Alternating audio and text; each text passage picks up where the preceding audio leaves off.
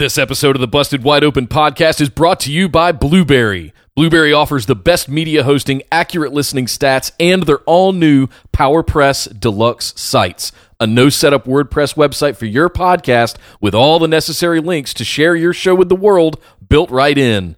If you currently produce a podcast and are looking for a better host, or if you're looking to start a new one from scratch, head over to orbitaljigsaw.com/BWO and sign up for the best media hosting and a PowerPress Deluxe site to get your first month absolutely free. That's orbitaljigsaw.com/BWO, or just use the promo code BWO at checkout for your first month absolutely free.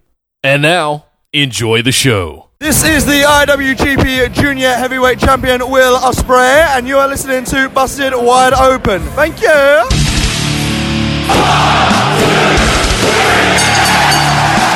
You're listening to the Busted Wide Open podcast, dropping the elbow on the hottest topics in sports entertainment and the world of professional wrestling. With your hosts, Nick Howell and Sir Ian Dangerous. Coming to you from the Orbital Jigsaw Network Arena in sunny Southern California.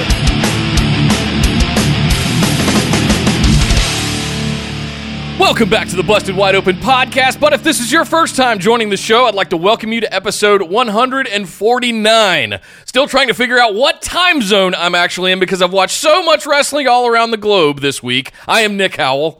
And just like Thanos and Brock Lesnar, I am the inevitable Ian Dangerous, and welcome to the show, everybody.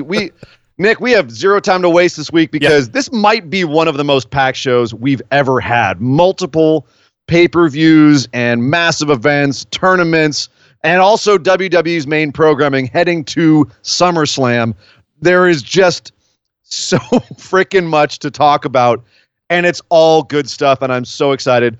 Let's do some housekeeping and get right into it because we've got no time to waste. Yes, absolutely, guys. Come join us over on Facebook in the Busted Wide Open discussion group. Send us a join request. We'll get you right in. Join us here on YouTube live as we are right now every single week. YouTube.com/Busted Wide Open. Subscribe to the channel and hit that notification bell so you get notified anytime we schedule new events. But we are on live every Thursday, 8 p.m. Eastern, 5 p.m. Pacific, right here on YouTube. You can also follow us on Twitter and Instagram at BWO Podcast. And if you love our show and want to support what we do, you can donate right here into the tip jar live on the show. Or you can head over to patreon.com/BWO. Sign up for one of those awesome reward tiers to get access to show notes, the ability to ask listener questions, big bonus episodes every single month at the $10 tier, and much, much more at the higher tiers at patreon.com/BWO. Ian, I got to tell you, man, I am behind. Full disclosure, I'm behind on the G1. I'm hoping we can play catch up today. I don't know anybody that lives... I don't know anybody that's like fully caught up, personally. It's like this, I'm constantly behind, like, oh God, I can't catch up. Well, not only the G1, we had the Evolve 10th anniversary show. We had AEW's Fight for the Fallen this last week. Absolutely. If you are caught up on everything right now, we had DDT's Peter Pan show. If you're caught up on everything this week, then I envy you because it means that you don't do anything but watch wrestling. And that sounds like a lot of fun, but I actually have to pay for this apartment that I'm in. Right. So I can't do that. But I'm caught up on as much as I possibly could be, and I'm ready to run it all down for this show. But that being said, Nick, let's not waste any more time, and let's talk about the big news. Well, a little bit of big news this week, nothing crazy, except Raw is doing a massive reunion episode announced for Monday Night Raw next week. Like, where did this come from? Where did this come from? Why did it come from where? And I know they're trying to goose ratings for 1 week, but I'm not sure if I see the potential here other than just a massive nostalgia special trying to get lapsed fans back to the show to enjoy the current product. They've got a hell of a list of names for this special right now. I'll run down the list that I have in front of me. They're updating it by the hour, so who knows where it's going to be by the time you listen to the show. But as of right now, we've got Mark Henry, Mick Foley, Pat Patterson and Gerald Briscoe, Lillian Garcia, Alundra Blaze, Kelly, Rikishi, which will be interesting to see if he's got anything to, like, he and the Usos do anything. That'd be fun. Ron Simmons, The Godfather. I wonder if he's coming back as Godfather or Goodfather. Road Dogg is, well, that makes sense. Sid, who will probably be, I don't know. I haven't seen Sid in a while. I don't know how he's looking. That could be scary.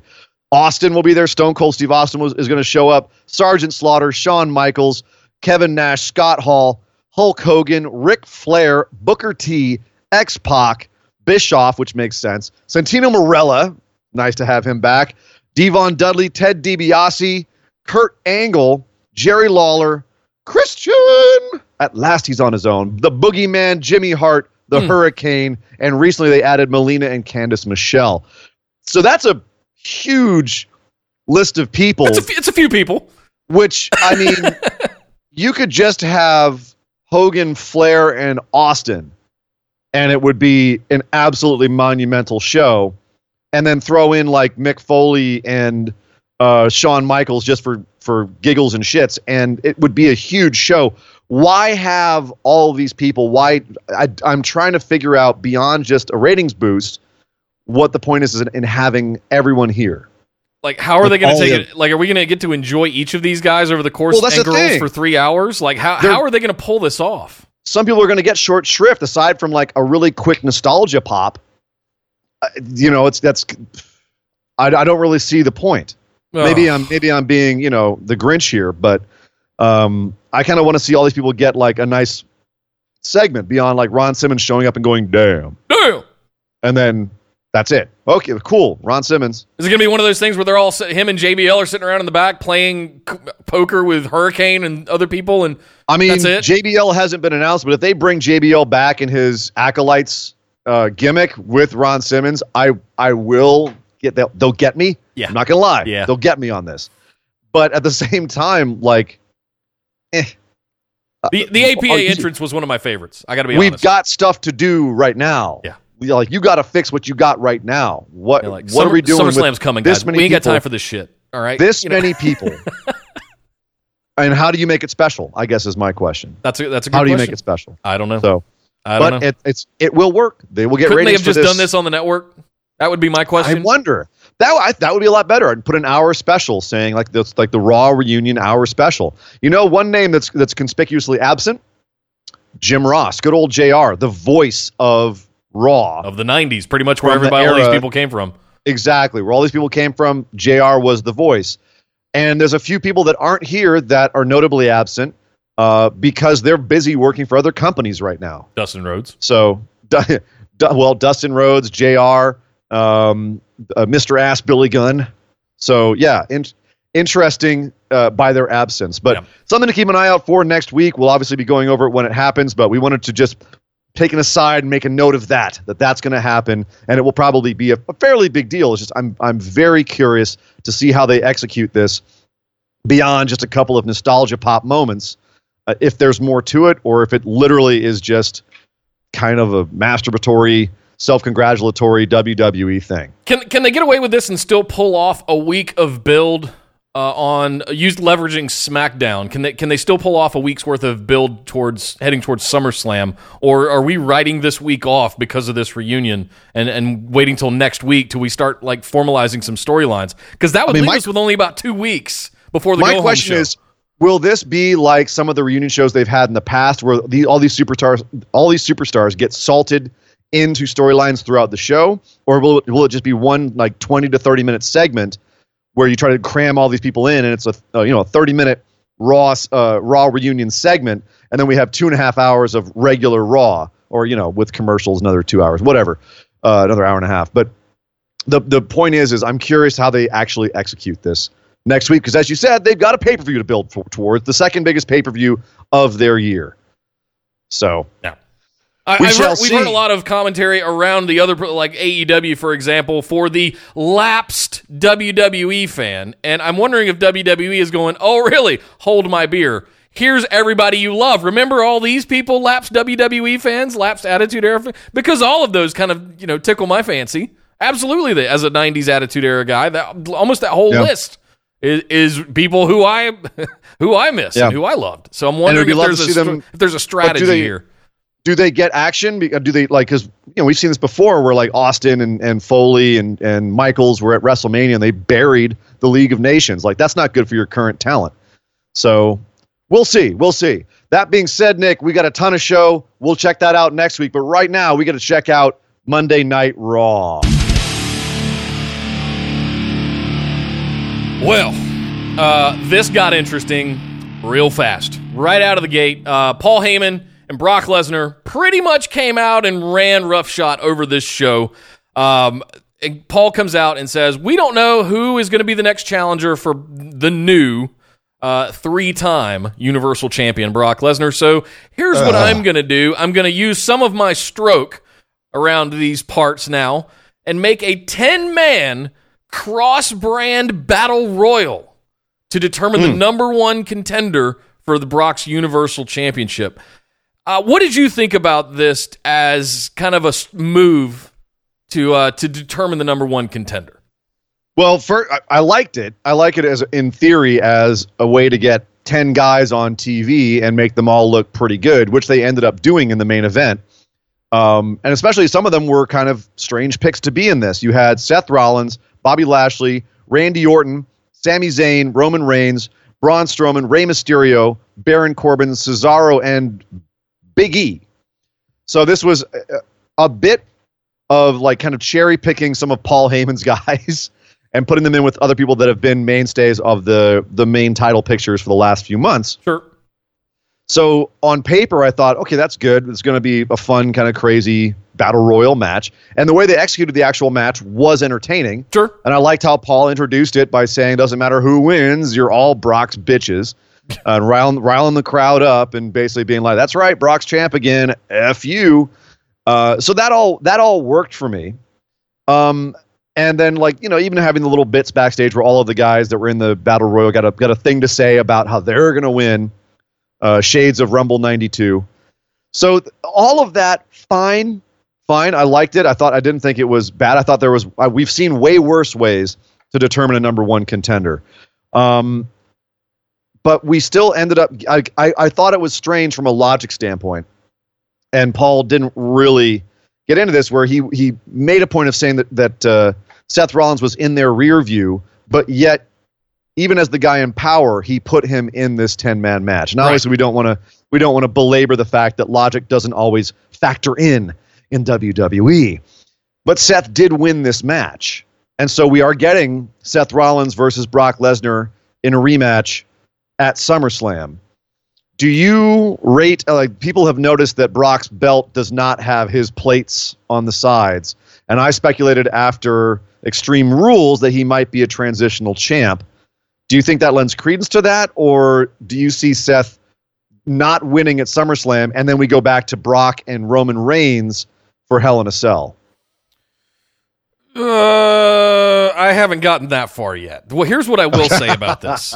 All right. I did notice that his plates were not on there, which I thought was odd, but I didn't lose any sleep over it. I'll put it that way. Why blow this capital? Why blow this exercise if you're just going to give it back to Seth? If you're just going to have Seth be the rematch? And also, you know, to make a further point, like, this match was exciting on paper, except for the fact that when you looked at the guys in this match, it was pretty much like you knew it was going to be Seth, it was going to be Roman, or it was going to be Strowman. Yep. That's it. The only guys you thought were going to win this. So everyone else there was just kind of cannon fodder. I actually thought because they had Strowman come out as the last guy, and they opened up with him and Gorilla and kicked his like they do when he walks out with his music kicking, throwing a little promo, you know, yada yada, get these hands as he walks out. I love when they do that kind of stuff. I actually thought that was kind of a that was one that they're just going to phone it in, foreshadowing. Right, here it is. Braun Strowman is going to be I thought that was the way they would go. Nope. No. Seth. Okay, no, Seth. It's Seth. Fine. Do I think he's going to take it right back off of Brock? Nope. I was shocked because I thought Reigns, this is like we've been saying for months. We thought that, you know, they're going to put the belt on Reigns for Fox. I'm now starting to wonder if they're going to wait and put it on him once they're on Fox. And that's the first major move they make on Fox, is to have Roman win the belt. But I think it'll be the WWE Championship, though, not the Universal. Possibly. That's my point. And he's technically a SmackDown star at this point. But the way that they're establishing Brock is still the final boss. He's the final boss of WWE. He shows up when he wants to. And either even kind of playing to that with his shirts, where he has his Suplex City for the shirt that they're in. I believe it was Long Island where they were on Monday. Yeah. And on the back, all it says is, I was there. And that's obviously a joke on Brock showing up to that event. But there's an undercurrent of people know he's a special attraction. Or the WWE knows he's a special attraction, and F you if you have a problem with that. And they're kind of trolling the audience with that. And there's also the double meaning there, where it could also be that the person, the audience member wearing that shirt, who buys that shirt, was like, I was there and Brock was there, and it was an event. The point is, they understand that Brock is still an event TV guy, and he's an event pay-per-view guy. Yeah. And so as a result, it would make more sense to have your top star take the belt off of him in front of a bigger audience, potentially at Fox. So that I'm still looking at Brock being transitional. I'm just wondering if it's short term and Seth takes it back off him at SummerSlam, or if it's longer term and they wait to take it off of him in front of the Fox audience. But at the end of the day, I just want them taking it off of him relatively soon, because we definitely don't need another 700-day Brock reign. No. Or whatever it was. Now that achievement unlocked as far as that's concerned. We don't need to do that shit again. That box has been checked. Please don't put us through that again for another 2 years. That's that achievement that you unlock after grinding for 112 hours. Like, what was it? Going to the woods and killing pigs to try and get your XP up. Yeah, it's the interesting thing. You had a question here in the notes. Is this better than Roman? And I wanted to talk about that for a second. I'm still in that camp. Yeah, it's better than Roman. I still think Roman's going to be the one with the WWE Championship. I'll repeat that. But and Andy Jessup, thanks for calling it out in the chat, reminded me. Did you recognize, did you put two and two together that it was Seth that eliminated Roman in the 10-man Battle Royal? Mm-hmm, is there anything to read into there? Maybe, because he eliminated both Roman and Strowman at the same time. That's right. Yeah, because Roman was trying to suplex him over or something, yeah. Yeah. And I think that made it so it wasn't, but that makes it so it's not directly he's taking out Roman. Yeah. He just took out two guys at once. That's right. So, yeah, I'm not reading too much into it yet. They also didn't really push anything there. We're like, oh my God, Seth turned on his friend. They didn't. Right. If that was going to be an angle, they would have pointed it out more, I think. Unless they go back and look at it later and say, well, that's not a bad idea. I think they have it now so they can have it both ways. Yeah. But I don't think that right now that there's any concept of Seth versus Roman that I'm seeing. They had this story written. I mean, they could have had Roman go after the WWE Championship and then have Brock cash in on Kofi instead, and then have Roman go chase the WWE Championship. Seth would have still had it. We still would have had Seth and Becky thing going on Raw, which is fine, and we'd have had Roman over there with the WWE Championship going into Fox this fall. It wrote itself. I don't know what is going on and why we insist on putting this red belt on Brock again. That's what's really got my mind blown. Anyway. Well, it's good shit, Nick. But you know what else is good shit? We got to talk about a major debut this week. Finally, after weeks and weeks of brilliant segments, after getting beaten by Samoa Joe, it's an interesting way of having this begin. So Finn Balor gets beaten by Samoa Joe. He then has a bit of a comeback, kicks Joe out of the ring, and starts celebrating, and all of a sudden his music goes, the lights go off, and when they come back on, he's being held in his Sister Abigail by Bray Wyatt dressed up as the Fiend. Mm. And Bray gives him that Sister Abigail and then poses in these flashing lights that they have. And yeah, Bray's back. So two questions here. One, what did you think about this debut of the Fiend? And two, do you think we're heading for a Finn feud? And if so, what do you think about that? I have a lot to say about this. One, I figured you might. Please, sir. I popped hard. I did. As soon as I heard the music go, yeah. And I just went, yes, yes, please let it be. And then, the way that they did it with the lights flickering all over the place, and you got little glimpses of the flash of the Fiend, almost like a strobe, right? Yeah. And then they finally cut the house lights on, and the place just lost its damn mind. I did too, frankly. So yes, I absolutely love the way this debut was handled. Was it not obvious to everyone? Of course he's going to go up against Finn Balor because Demon. But it's inevitable. It's inevitable that we're going to get the Fiend versus the Demon. Okay, hold on. I'm gonna hold you there. Okay, because I don't think it's inevitable because rumors are that Finn has asked for some time off. Suspicions are that, he wants time with his fiancée. He may go get married. So that might be why he dropped the belt so suddenly and then lost to Joe. And then he's the victim to Bray Wyatt. And then Bray Wyatt will go on to victimize multiple people on the roster in such a way. And Finn will be gone for a while. When he comes back, he might feud with Bray. But it might not be Finn. And this is actually what I want to posit to you is, would you rather that it be Man Finn versus Bray Wyatt or Man Finn leading to the Demon at SummerSlam or Hell in a Cell versus The Fiend, which obviously you've got to, both of them have to win that match, theoretically, although I could see an argument for the Demon having his first loss to The Fiend as a way to get The Fiend over. Or would you prefer it that there's no Finn in the picture whatsoever, and this is just a way to write Finn off TV? No, I think because we never see the Demon unless it's really like a pay-per-view or a really big match, and it's the story's told that it's a completely different person, right? It's an alter ego of sorts of Finn Balor that comes out when he's needed and is able to move a lot faster and has different moveset and all the stuff, right? That lore is told to us. I think the best thing they could possibly do is have Bray come out in his Firefly Funhouse gear, Mr. Rogers gear, and have no idea what the Fiend is, or even what happened, right? Almost schizophrenic in a sense. Split personality. I think he knows. I like what they're doing in the Funhouse, where it's like he knows, but he doesn't know. Where he unleashes this thing. Yeah. As opposed to, but at the same time, they're both kind of Dr. Jekyll, Mr. Hyde alter egos. So my question is more that I don't know. Would you prefer to have this be against Finn or not against Finn? Who else would you have? I think it is inevitable. It ends up being Demon versus Fiend. I think Fiend is the one that hands the Demon his first loss. Do they do that as soon as SummerSlam though? Maybe that's what they're building towards here. Seems like a quick build, right? Seems like what they're going to do. We got 4 weeks. Well, let's talk about how he looks right now as well, because do you think that this is the kind of gimmick that's right now it's all flashing lights and shadows? Do you think that this is something that's going to last once they have him under bright lights? How is this going to, do you think that this is going to continue to have its mystique? Because they've been pulling back the layers more and more, at least with the Demon, Finn can look good under hot lights because he's now evolved it to where he has a slightly different moveset. He's more aggressive. People sell for him more. Do you think that the Fiend is going to be effective in the same way, or will, you don't want to have Michael Myers, Freddy Krueger under bright lights in the daytime because they're not as scary. Right. You have them at night in the shadows, hiding in the background.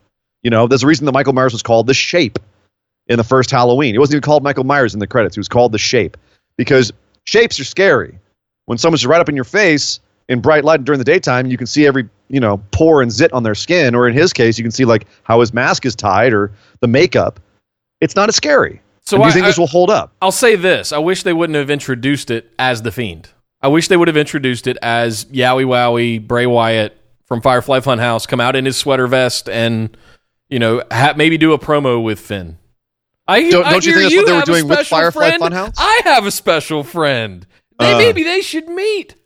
I think that this is a way to establish, but he can establish that this is the threat, right?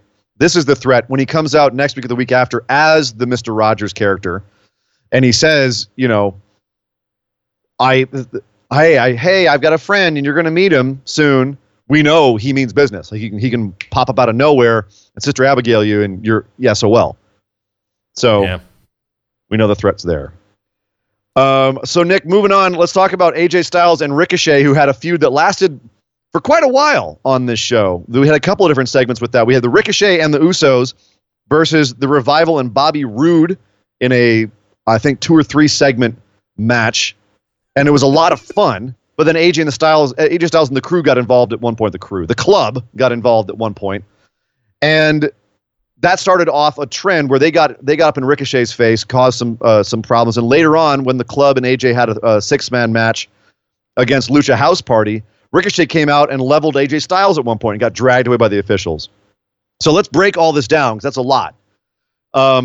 First of all, awesome. Ricochet and the Usos versus the Revival and Bobby Roode. Give me more of that. Give me more of Bobby Roode with the Revival. That's a great pairing. Yeah. He looks like their older brother, and it's awesome. It really works, especially now that they're kind of like, dressing up and acting more like Dick Heels in suits. Right. It all flows together well. And Ricochet works really well with the Usos because he's like their even crazier, higher flying cousin. So that was that. All of that gelled really well. I wasn't a fan. I don't know how you felt about Lucha House Party being used against the club like this. It's just more like that's just how they use Lucha House Party. Yeah, Have you just given up at this point? Like whatever. No, I haven't given up. I love the Usos and the Revival, and I love the interaction with Ricochet and Bobby Roode and all that being in there.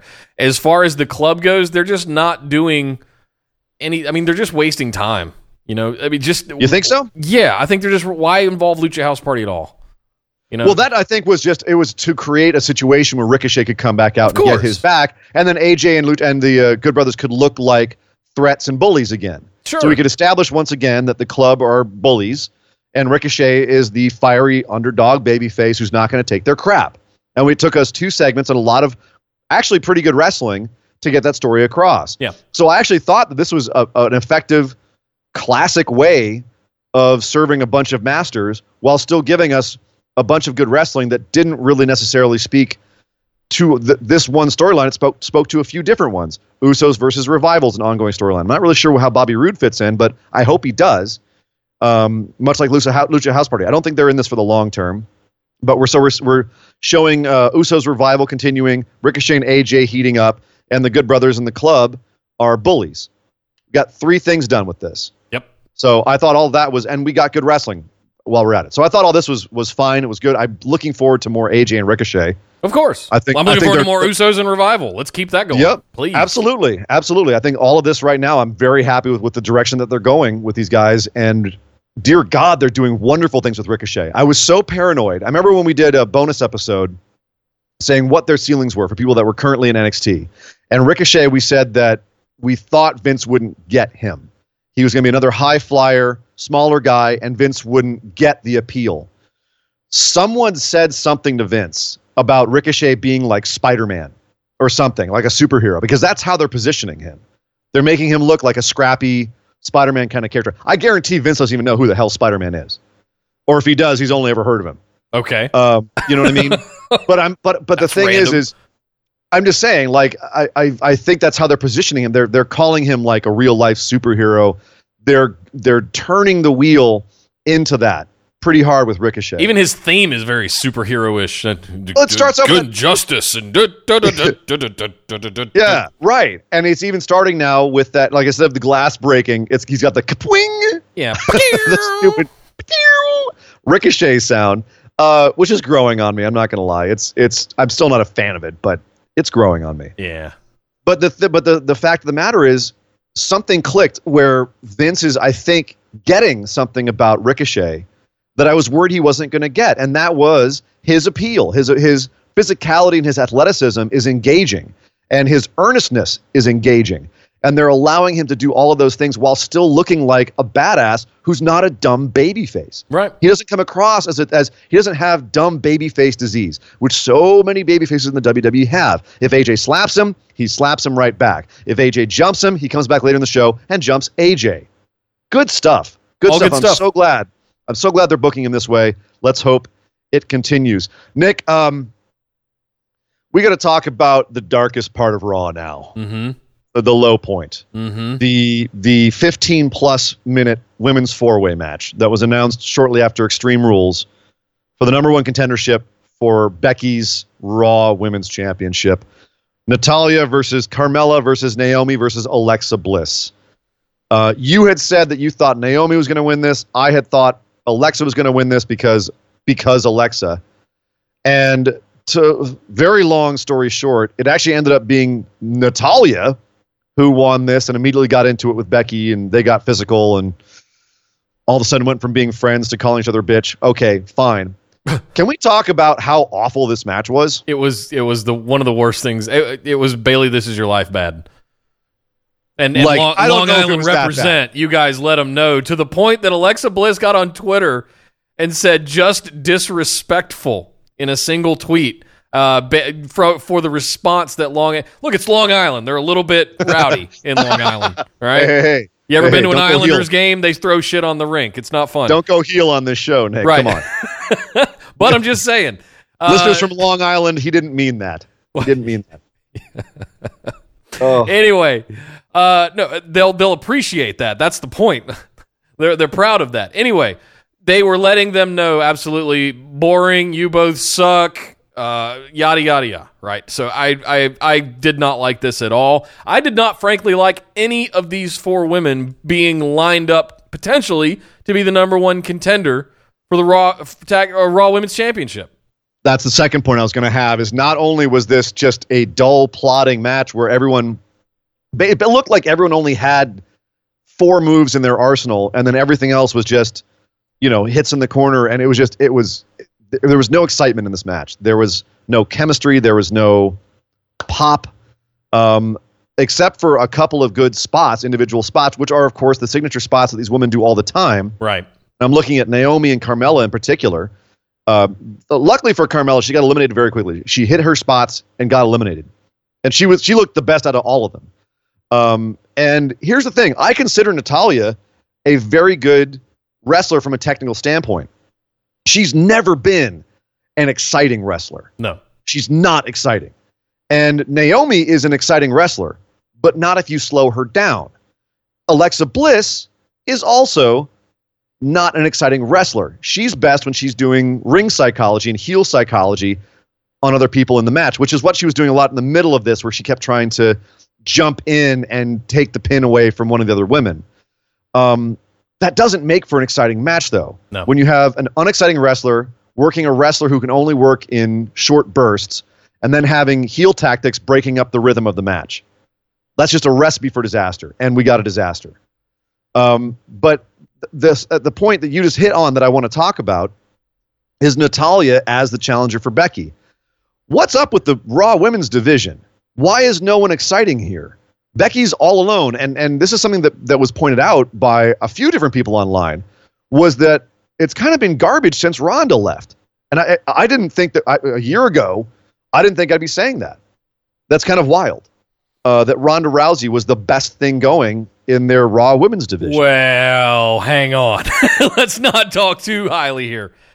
I agree that it's gone down a little bit, yes. And that has a lot to do with the fact that you've got 2, maybe 3 women that are capable of acting at the level and performing at the level that Becky Lynch and Charlotte Flair, and I'll throw Bayley and even Sasha in there, right? But 4 horsewomen. Okay, fine. But then again, that people always complain about Charlotte always coming back for Becky. This is why. Because no one else seems to be on Becky's level at this point. Like, no one is as exciting as Becky on Raw. You've got a few people that you could build up to be that way on SmackDown, and it makes me crazy to think that you had a built-in storyline with Asuka, and you could be having Asuka versus Becky the last few months because, Asuka beat Becky at the Royal Rumble. Clean as a whistle. Tapped the man out. Beat her at TLC in the ladder match for the SmackDown Championship. Built-in storyline. But yet she's busy in tag team hell over on SmackDown. Ugh. And we're stuck here saying, Natalya is going to face Becky Lynch. Do you remember how good that match was at Royal Rumble? I could watch those two wrestle for the next few months in a long-term program. But instead we have Kabuki Warriors. Natalya. Yay. I think Becky might be able to pull a good match out of Natalya, but it's just right now it's going to be slow and prodding and oh god. But again, Natalya's a good technical wrestler. I think Becky might be able to liven her up. Sure. But there is some serious action they need to take with the women's roster on Monday Night Raw. Either build up some of these women more, or poach some from SmackDown, or wild card them. I'm extremely triggered right now because you brought up Asuka. God almighty. Some of that stuff I just have to expunge from my head. But God, anyway. Yeah, this sucked. Period. Hard stop. And I glanced over the chat here. DJ Butters brought up a good point, is that Natalya as the challenger to Becky is also not exciting because Becky just soundly, roundly whooped Lacey Evans out the building.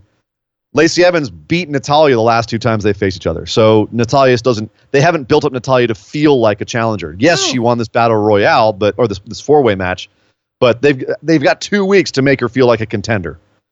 What a waste for SummerSlam. Sorry, Natty. Good luck with that. A few more things on Raw, and we got to get rolling here. We had a Miz TV segment where Dolph Ziggler came out and acted kind of normal and called out Miz for being a company kiss-ass yes man. He's a merch man now. He's kind of right. He kind of is. Without having a heated feud like he had with Shane, Miz does feel kind of flat, not going to lie, which I hate to say because I love me some Miz these days. But then Ziggler brought up Miz's wife. Miz got nuts, chased him out of the ring. Are you in any way excited for yet another chapter in Dolph Ziggler and Miz, or was this the one-off? Just a way to establish that Miz needs to kind of redo his character a bit. I hear there's a particular heel that has his hands on the Intercontinental Championship right now. If Miz needs something to do, I'm just saying that champion looks like he's going in a completely different direction, and he's on a different brand, if that even matters anymore. It doesn't. But yeah, I was of 2 minds about the segment. I wasn't sure what they were trying to say about Miz. It was weird to have Dolph Ziggler acting normal. So this is a wait and see for me. But very strange segment. We were wondering last week if they were going to do more with Cedric Alexander after he popped up in a mask last week and helped Roman Reigns beat Drew McIntyre and Shane McMahon. Well, he had a rematch of sorts. He had a match with Drew McIntyre this week, and he beat him. He rolled him up. Surprise roll-up. Cedric gets a win over Drew McIntyre. Is this a setup for Drew to absolutely annihilate him next week and call out The Undertaker, or are they going to start doing some build with Cedric? A la Ricochet, make him an underdog babyface? I don't know if you can have more than one of those at a time, to be honest with you. And I don't know give if them both fair play, right? I don't know if WWE can have more than one of them at a time. That's what I mean. They have a hard time telling them apart. You can do it. You just got to know how to separate. It's going to spread too thin if they start doing that with too many people. And right now, Ricochet is top of the line as far as I'm concerned. They don't need to water that down a little bit. Sorry, Cedric. Yeah, I agree, but at the same time, I wouldn't be mad at seeing like a longer-term program with him and Drew, but I think that Cedric is going to get absolutely annihilated by Drew next week, and then the Undertaker thing's going to happen. That's my suspicion. Drew got bigger things to do, frankly. I should hope so. I should hope Drew has bigger things to do. I don't need Drew feuding with Cedric right now when he needs to be out there looking like a monster. Right. We also had Zack Ryder versus Mike Kanellis. Zack Ryder beat the crap out of him. Maria once again talked down to Mike and said she should have wrestled the match. Yeah. I honestly, like this whole Mike and Maria Kanellis thing, don't care. The only reason I care about it at all still is because of things that happened on 205 Live, which we'll get into later. Yeah. But as far as what is happening with it on Raw, DOA, don't care. Make it go away. The 24/7 title was defended while naked, or supposedly naked. Drake Maverick checked into a hotel trying to consummate his marriage finally, which he still hasn't done because apparently he's never been alone with his wife. I don't know what's going on here. But they checked into a hotel. R-Truth found out what room they were in. He snuck in with the champagne and attacked Drake Maverick on his wedding bed, rolled him up, and stole the title. Wearing nothing but the 24/7 championship. Yes, and a hidden pair of tighty whities, thank God. Yeah. But I was very, I mean, it could have gone balls out and just pixelated the whole thing, you know? That would have been, but that would have taken extra time for production, Nick. Oh. And this didn't seem like they were looking too much into production. You mean they just kind of threw this together at the last minute? Is that what you're implying? I know that's not what they would do. That's never been WWE's MO. Ever. This stuff's planned way in advance. Way in advance, and obviously just choreographed and thought about, and they practice it a bunch, and it's not. When was the last time you checked into a hotel and they were using a laptop? That being said, nicer hotels, they actually use iPads. Oh, wait a minute. You've been staying at some fancy shit. I don't even get to stay at those. I've seen things. I watch TV shows. Okay.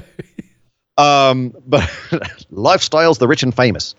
But the thing about this segment was, both of these guys, R-Truth and Drake Maverick, are wildly entertaining. And you can give them just crap to do, but they turn it into gold. This was fun. This was stupid fun. I had a blast. Yeah. I have no critiques about this whatsoever. Yeah. I thought his wife played her part. The referee, I cannot remember his name in particular, that was dressed up as the butler or the room service cart pusher. Pulls his stuff off and all of a sudden he's a referee. I know you. Yeah. Oh, wait, I know who you are. Yep.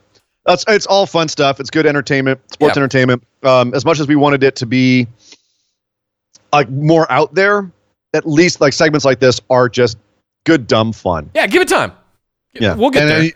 And they're utilizing both these guys in good ways. Like Drake can be the serious GM over on 205. And he can come over here and be the goofball we remember from TNA Impact. Yeah, and pee in his pants on the ringside for AOP. Let's not do that. Maybe not that.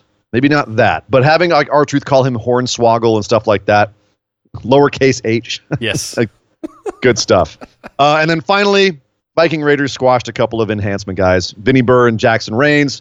Viking Raiders still in a holding pattern, squashing dudes as they watch their career slip away slowly but surely, and people care about them less and less. Long live the War Machine! Long live the War Raiders, Viking War Machine.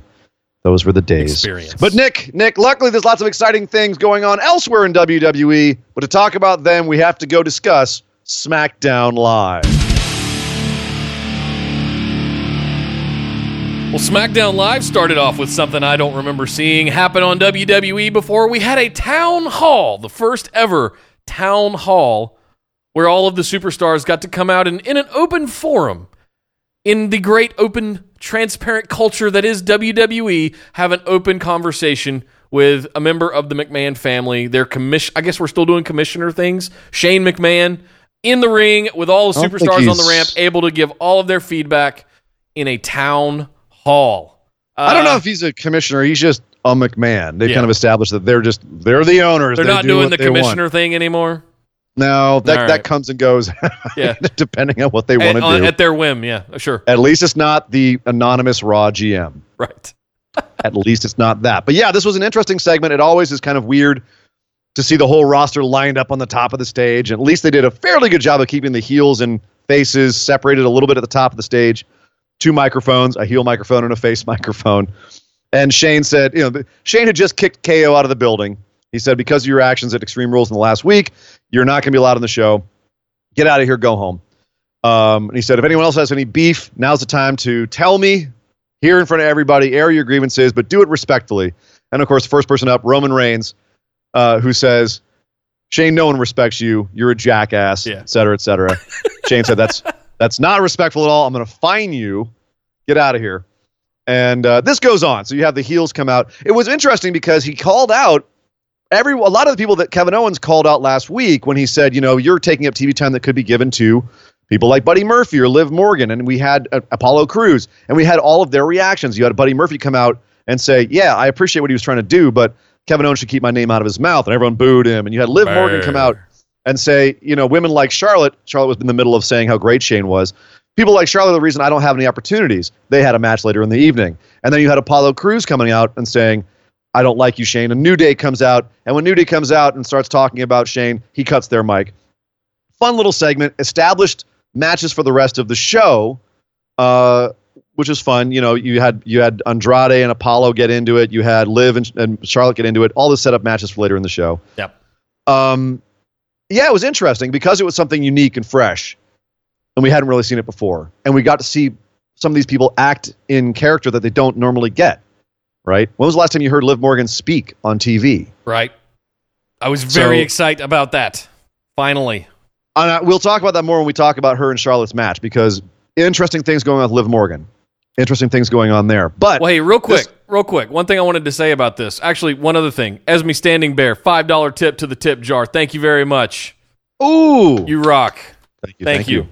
I wanted to say I actually like this kind of stuff. I remember when, good old Commissioner Shane used to do, he'd pull everybody and give them an attaboy backstage, a year ago or something like that. Sure. And when it was the land of opportunity and Daniel Bryan was the GM and there was this great thing, and now it's completely turned on its head. So I always liked when they would do these kinds of segments, but this was Yeah. I just show me some wrestling. Don't waste 30 to 40 minutes of my time. Oh, you didn't like this? See, I thought this was a nice, fresh change up, and it allows you to show some character from people that don't often get to show character. You mean keeping Shane on TV even more? Shane's going to be on TV. Get used to it. Get used to it. And I like this dynamic more than I like the dynamic on Raw, where he's just there. This actually establishes him as an authority figure, and I know it's all to just get Kevin Owens over as an anti-authority figure, which happened at the end of the segment where Kevin Owens came out of the crowd and gave a stunner to Shane after he cut Kofi and the New Day's mic, which of course ended up with Dolph Ziggler begging for a rematch from Shane. Shane said, if you can find Kevin Owens, you got that rematch in the main event. We'll work together to take him out. And sure enough, Shane came out with his goon squad of all of the bad guys from SmackDown Live. And Kevin Owens ended up winning the match, giving a stunner to Shane, and then running out. So we've got Kevin Owens basically being kind of a modern twist on the CM Punk, Stone Cold Steve Austin format, anti-authority, guy who speaks truth on the mic till they cut off his mic. But you need to have a Shane McMahon for that to work. So that's kind of my question is, are you okay with, because Raw, like I said, I feel like Shane is extraneous. He's extraneous. But here, I feel like he's extraneous. Extraneous McMahon. Hashtag extraneous. There you extraneous McMahon. But now here, he feels like if you want to have Kevin Owens, because I like what they're doing with Kevin Owens, but it doesn't work without what Shane McMahon is doing. Without the foil, yeah. Right. So you've got to accept having more Shane McMahon on TV and doing segments like this opening town hall and shutting people down and being kind of a dick in order for the Kevin Owens character in his current iteration to work. Yeah. So can you handle that? Can you handle this? Can you handle this? It begs the question, if you go back to to 99, does Stone Cold work without Mr. McMahon? No. That's why we've had some iteration of Mr. McMahon for the 20 years since. Yeah. So yeah, I understand what the point you're making. I get it. I do. I just don't know if Shane's the right one to do that. But and Vince is too far gone at this point to. I don't know. He took a hard headbutt the hard way last summer, a year ago, from Kevin Owens. They've been trying to do this with KO for some time, and I don't know if I'm ready to just kind of stamp Stone Cold Kevin Owens on him just quite yet. No, he's getting there. I see where it's going. Of it. Yeah, it's shades of it. They're doing a different twist on it, but it's still they're going from the playbook a lot, which has advantages and disadvantages. Right. But fine. I think if they're going to do it with somebody, Kevin Owens is a good one to do it with. They were going to do it just after WrestleMania when they had him turn face. They had to have him turn heel again because Daniel Bryan got injured, and they went a bit of a different direction. And now they're like kind of going back to it and finally doing it, which I'm glad they stuck to their guns on it. Normally, I don't like when they kind of, make people heel face so quickly. They bounce it back and forth. This one, I'm like, yeah, no, let's see face Kevin Owens in this role. I want to see this. Me too. And he's doing a good job with it. I'm not even gonna go so far as call it face. This is like super tweener Kevin Owens. Sure. Like man of the people. This is kind of the same thing we saw to Becky Lynch last fall and kind of what got her over really big. And I like that she had that moment where Nia gave her the punch, and that really just kind of sealed her fate going into 2019. But KO needs something similar, and this kind of the KO pipe bomb thing. Follow this up with something big at SummerSlam or leading right into SummerSlam. Whatever they match him with, if it is Shane, great. He needs that one thing, like I've been saying with Becky all along. She needs that one thing, and it kind of died the first half of this year. But he needs a 316 moment or a beer truck moment for this to work. Yep, and totally. I agree with you. But So I do. I also like the fact that they're, what you said a moment ago about him being kind of a tweener. They're keeping that in kayfabe with the New Day saying we don't like Kevin Owens because of what he did recently. So at least they're keeping that aspect to his character where he's not a good guy, but he's our bad guy kind of thing. One other thing, because I'm taking score.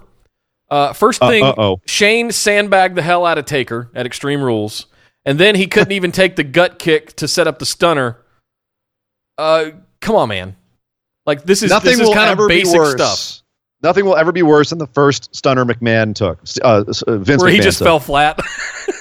He just slid down his shoulder and then started twitching on the floor. Nothing will ever be worse than that. Let's be clear. Nothing. Like Shane as bad as some of it was, he did bounce quite nicely afterwards, taking notes from Scott Hall. But and in the replay, they did edit out the part where he completely botched it. Oh, absolutely, of course. He's the best in the world, don't you know, Nick? Oh, of course. So before we move on, real quick, Gerardo Garcia's Shane shoe watch. Oh! Apparently, Shane was wearing the Air Jordan 1 Retro High BG Black, Red, White edition of shoes. I have no idea what I just said, but Me either. If you do, then you too know that Shane wears good kicks. So thank you again to Gerardo Garcia, listener Gerardo Garcia, for giving us the what's up on that, because if you didn't tell us, I'd have no freaking clue. We had Aleister Black versus Cesaro Part 2, and sadly somewhat short, but once again, damn, Nick, I love watching these two just go at it. Yeah, hashtag fight forever as far as I'm concerned. He took the black mask this time so hard he spit his mouthpiece out, and that was fantastic. What a great spot. Yeah, smart. That's smart stuff when he ate the black mask. Just spit out the mouth guard. Good stuff. One of the banners for this week in consideration is Aleister Black sitting up with Cesaro laying next to his mouthpiece, because we got a really nice frame from the good camera work of that mouthpiece. Spoil it, I dude. know. Everybody that's tuning in live gets some of these spoilers sometimes. That's why you guys should always come to you. I'm not going to sell it again. Sorry. Okay. But so I really have nothing else to say about this except awesome. I hope this continues. Or I hope Aleister Black. They made Aleister Black look good here again. Yeah. In his victory. Okay, never mind. I've got actually two things to say about this, and both of them about bungling Aleister Black. One, how in the freaking world does their production team not know how to shoot this guy? How do they consistently screw up his entrance so incredibly badly? Because they don't think they're doing it badly. That's the whether problem. It's timing his little raising plank, or not getting enough ground fog over where he is, or having his thing with the candles look just absolutely ridiculous, shooting it terribly, lighting it terribly. How do you consistently make it this incompetent when you're able to pull off Bray Wyatt, his debut, really well? There's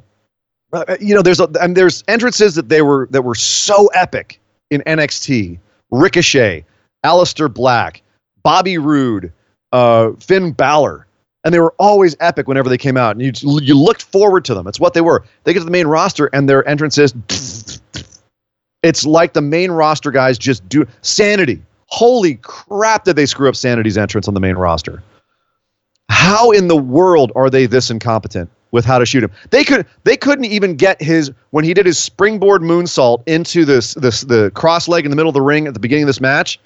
The camera guy didn't even know to follow him. Or the director to cut to the other camera.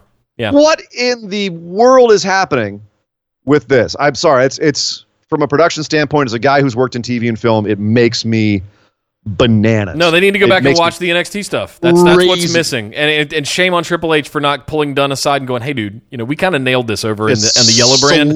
Go do some research. Teeth out of his face. Go ask those camera guys how they did it.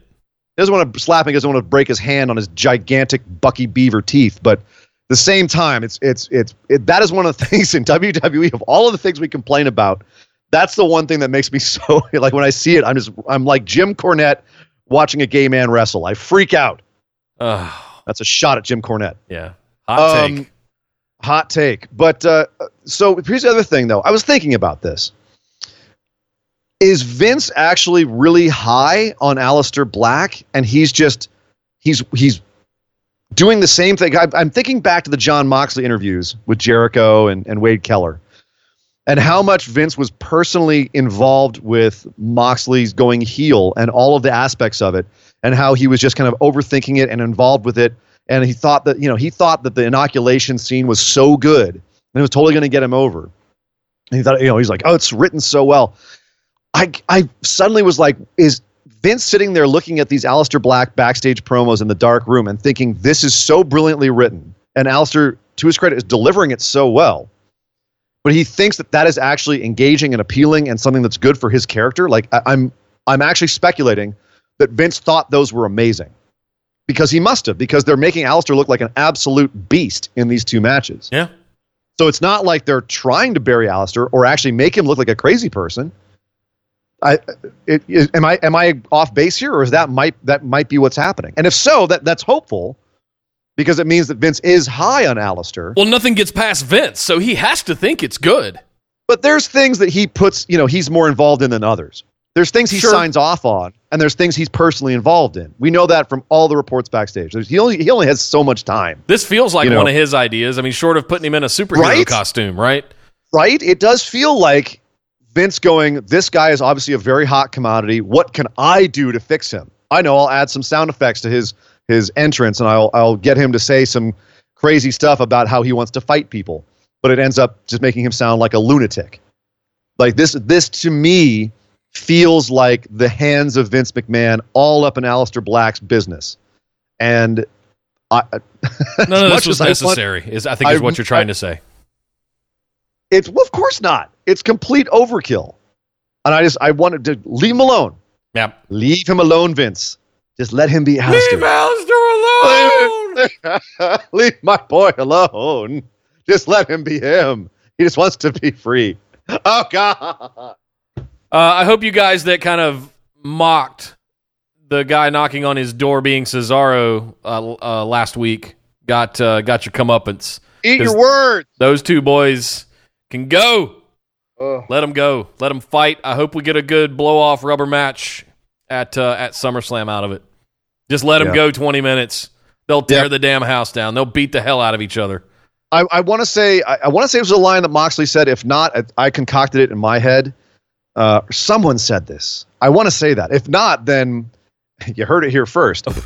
But I feel like some of these people are just so good, they succeed despite Vince. You know what I mean? Like Vince gives him Aleister all this crap, and Aleister's just so good that he grabs that brass ring. Like Vince is like, gotta grab the brass ring, pal.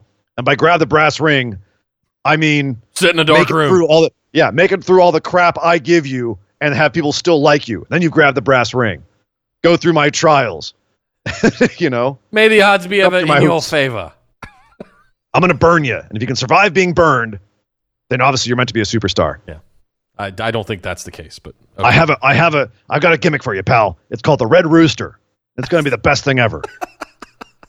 All right. So speaking of gimmicks and gimmick changes, Liv Morgan, we mentioned she had a match with Charlotte, and she actually got to have a match, more or less. It wasn't very long before Charlotte, came back and beat Liv, but Liv did get some offense in, got to look good, got her spots in, and then tapped out in the figure eight.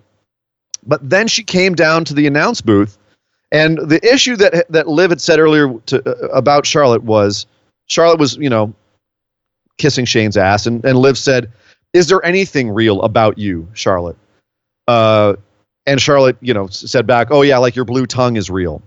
Well, after the match, Liv comes over to the announcer booth and just all flustered and angry, she grabs one of their mics off their heads and says into it, "That's it. When I come back, I'm going to be real."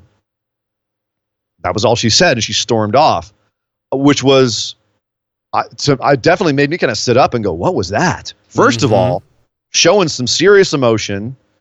They gave her a big spotlight, which they haven't done at all since the Riot Squad broke up. Do you see this as a gimmick change? Are we going to get a gimmick change on Liv Morgan? I hope because so. If so, yeah. Yeah. Two thumbs up for me. I loved this. And if you guys were hanging out in the thread for SmackDown Live, I was even calling it like, don't be surprised if they let Liv get one over here. If Charlotte puts her over, just to give her that little goose, because Charlotte can eat the pin and be fine. Still be 8-time, 27-time champion, whatever. But I would have loved to have seen Liv pull off a sneaky roll up or something like that here, and just go na na na na na, and show that she could do that. I actually like this better. I like that it kind of it was an end to whatever Liv has been doing, which is unidentifiable other than the blue tongue, and then ripping the headset off of taking a page out of Kevin Owens' book, ripping the headset off of Corey Graves' head, and saying, "When I'm back, hint hint, wink wink, I'm gonna go get repackaged. I'll be back in a couple of months." Right. Which is not the worst thing to happen. I mean, some people need repackaging. Rusev is gone. I suspect he's being repackaged because we're not hearing anything about him. He's not or they're shooting the next season of Total Divas. Who knows? Or that. Why doesn't Rusev and Lana have a TV show? They're much they've more made entertaining than the Miz and Mrs. They are wild entertaining. They've made some salty comments about that. They really should have one. Yeah. That being said, yeah, I'm down for Liv to come back. Maybe without the blue tongue, because I really am worried about anything that you do consistently for that long that's unnatural is going to like Ember Moon's eclipse. That girl is not going to be able to walk by the time she's 40. No, just ask Hogan. Just ask. Hogan, ask Austin. Austin what says falling how on much your butt will do to your spine over the course of 20 years. The stunner has ruined his back, and he's like, she's doing it from the top freaking rope. So I think about Liv Morgan's tongue, and I'm like, I know it's a Jolly Rancher. I think it's a Jolly Rancher that's doing it, if I remember correctly from an interview. That can't be good for you. You know what I mean? Yeah. Like, you do it every night, 5 nights a week for years. Like, at what point do you get tongue cancer? I'm not saying, I'm just saying. Like, you can't eat that many Jolly Ranchers or have as many Jolly Ranchers as it takes to get your tongue that blue and not have it be detrimental to your health. Maybe it's my mom. The mom voice in my head is like, oh, that poor girl with her future tongue cancer. So, yeah, hopefully comes back with no blue tongue and a gimmick change. I do like Liv Morgan a lot. I could see her doing some big things. And as we said about Monday Night Raw, they need more fresh women in the women's divisions. Yes. That can actually do stuff. Yes. To continue on that thought, Nick, we had a tag match tonight between Mandy Rose and Sonya and Ember Moon and a partner of her choosing. And obviously we've had Mandy and Sonya bullying Ember over the last few weeks. So Ember came out with Bayley, the SmackDown Women's Champion. Women's Champion. And this ended up being a pretty quick match because they just destroyed Mandy and Sonya. Yep. And then afterwards, Bayley was asked, who are you going to face now at SummerSlam now that you've disposed of Alexa Bliss? And Bayley said, I need someone who's going to respect the belt, who's a good wrestler who I've never wrestled before. Look who's standing next to me. We're getting Ember Moon versus Bayley at SummerSlam. Thoughts? I'm in. Uh-huh. Yeah, I don't think what were we saying the entire second half of last year? We were saying this about Ruby Riott. We were saying this about Ember Moon. They were in a holding pattern, right? They were. Yes. And it's unfortunate that Ruby Riott had to go have surgery, shoulder surgery, because I think she would be getting a lot of the treatment that Liv Morgan is getting now. And I think Liv Morgan is getting this because Ruby had to go have surgery. So I think Ember Moon's getting the push, getting the opportunity, and I think Liv Morgan's getting what Ruby was lined up to get. And we were all but soothsayers for the last year when it comes to that, because we were right. Those two have just been waiting in the wings. We're not soothsayers, Nick. We're not soothsayers. They just listen. That's right. Thank you, Creative, for listening to the show. If you're live in the chat right now, say hi. Everybody would like to tell you something, I'm sure. Hashtag they listen. Yes. Hashtag because they listen. Yes. Because they listen. But no, so I'm excited about this because I thought the Ember and Mandy and Sonya feud was fun, but I definitely thought it was a stepping stone to something else. I don't feel like they gave Ember quite enough build here. The audience is still a little bit hit or miss with her, but I think this could be a good showcase for her. I question the face versus face dynamic here. Yeah. Hopefully they can make that become a little bit more interesting. I'm okay with that, though. I mean, again, exactly. I don't put too much credence into that. Every match has to one be a face and one be a heel or nothing. Same. Yeah. No, I'm fine with this.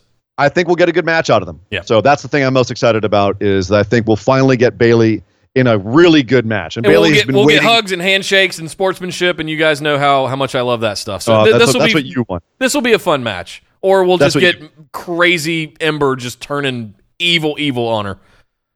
We'll see what happens. Which I wouldn't be mad at either. Nope. I wouldn't be mad at either. But speaking of people changing up things, we had an announcement all week that Daniel Bryan had a huge career-altering announcement this night on SmackDown Live. And far be it from the WWE to advertise something that wasn't going to happen. No! But it didn't happen. Instead, what we got was a New Day coming out and running down Daniel Bryan and Rowan and saying, "We know what your announcement's going to be, and that's what you want to face us again for the tag belts. And fine, we accept. Okay, let's do this." And Daniel Bryan and Rowan came out, and Daniel just couldn't seem to find the words. Almost broke down in tears before walking back to the backstage area. 3 times. Strange. And then to make things even stranger, out come, in order, Samoa Joe, Elias, and Randy Orton to all say, we don't like you, New Day. And New Day said, well, we don't like you. How about we have a 6-man tag match? And Randy Orton said, no, I'm out. And Kofi said, what's the matter, Viper? Feeling a little limp?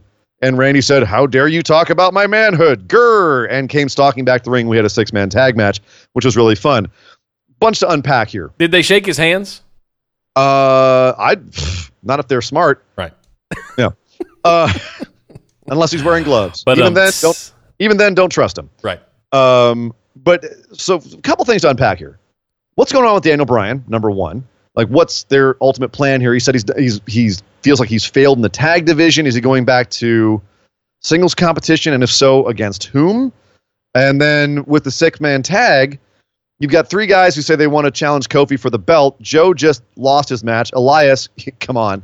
And Orton RKO'd Kofi to win the 6-man match. Are we seeing Kofi versus Randy at SummerSlam? And if so, is that a good next chapter in Kofi's title reign?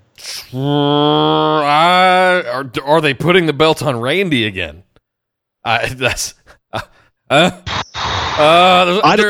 There's a lot to unpack here. I don't know. This is almost a whole episode in itself. This match, this setup. One, I want to go back and say, I think the reason they dropped the tag belts off of Bryan and Rowan is, yes, so that Daniel Bryan can go back to top of the card singles action. I think that is a thing, with Rowan still being his sort of goon henchman in his corner. That's what I think those two are up to. As far as the SmackDown tag titles, what happened to the big match we had at Extreme Rules? Where's Heavy Machinery? They looked great.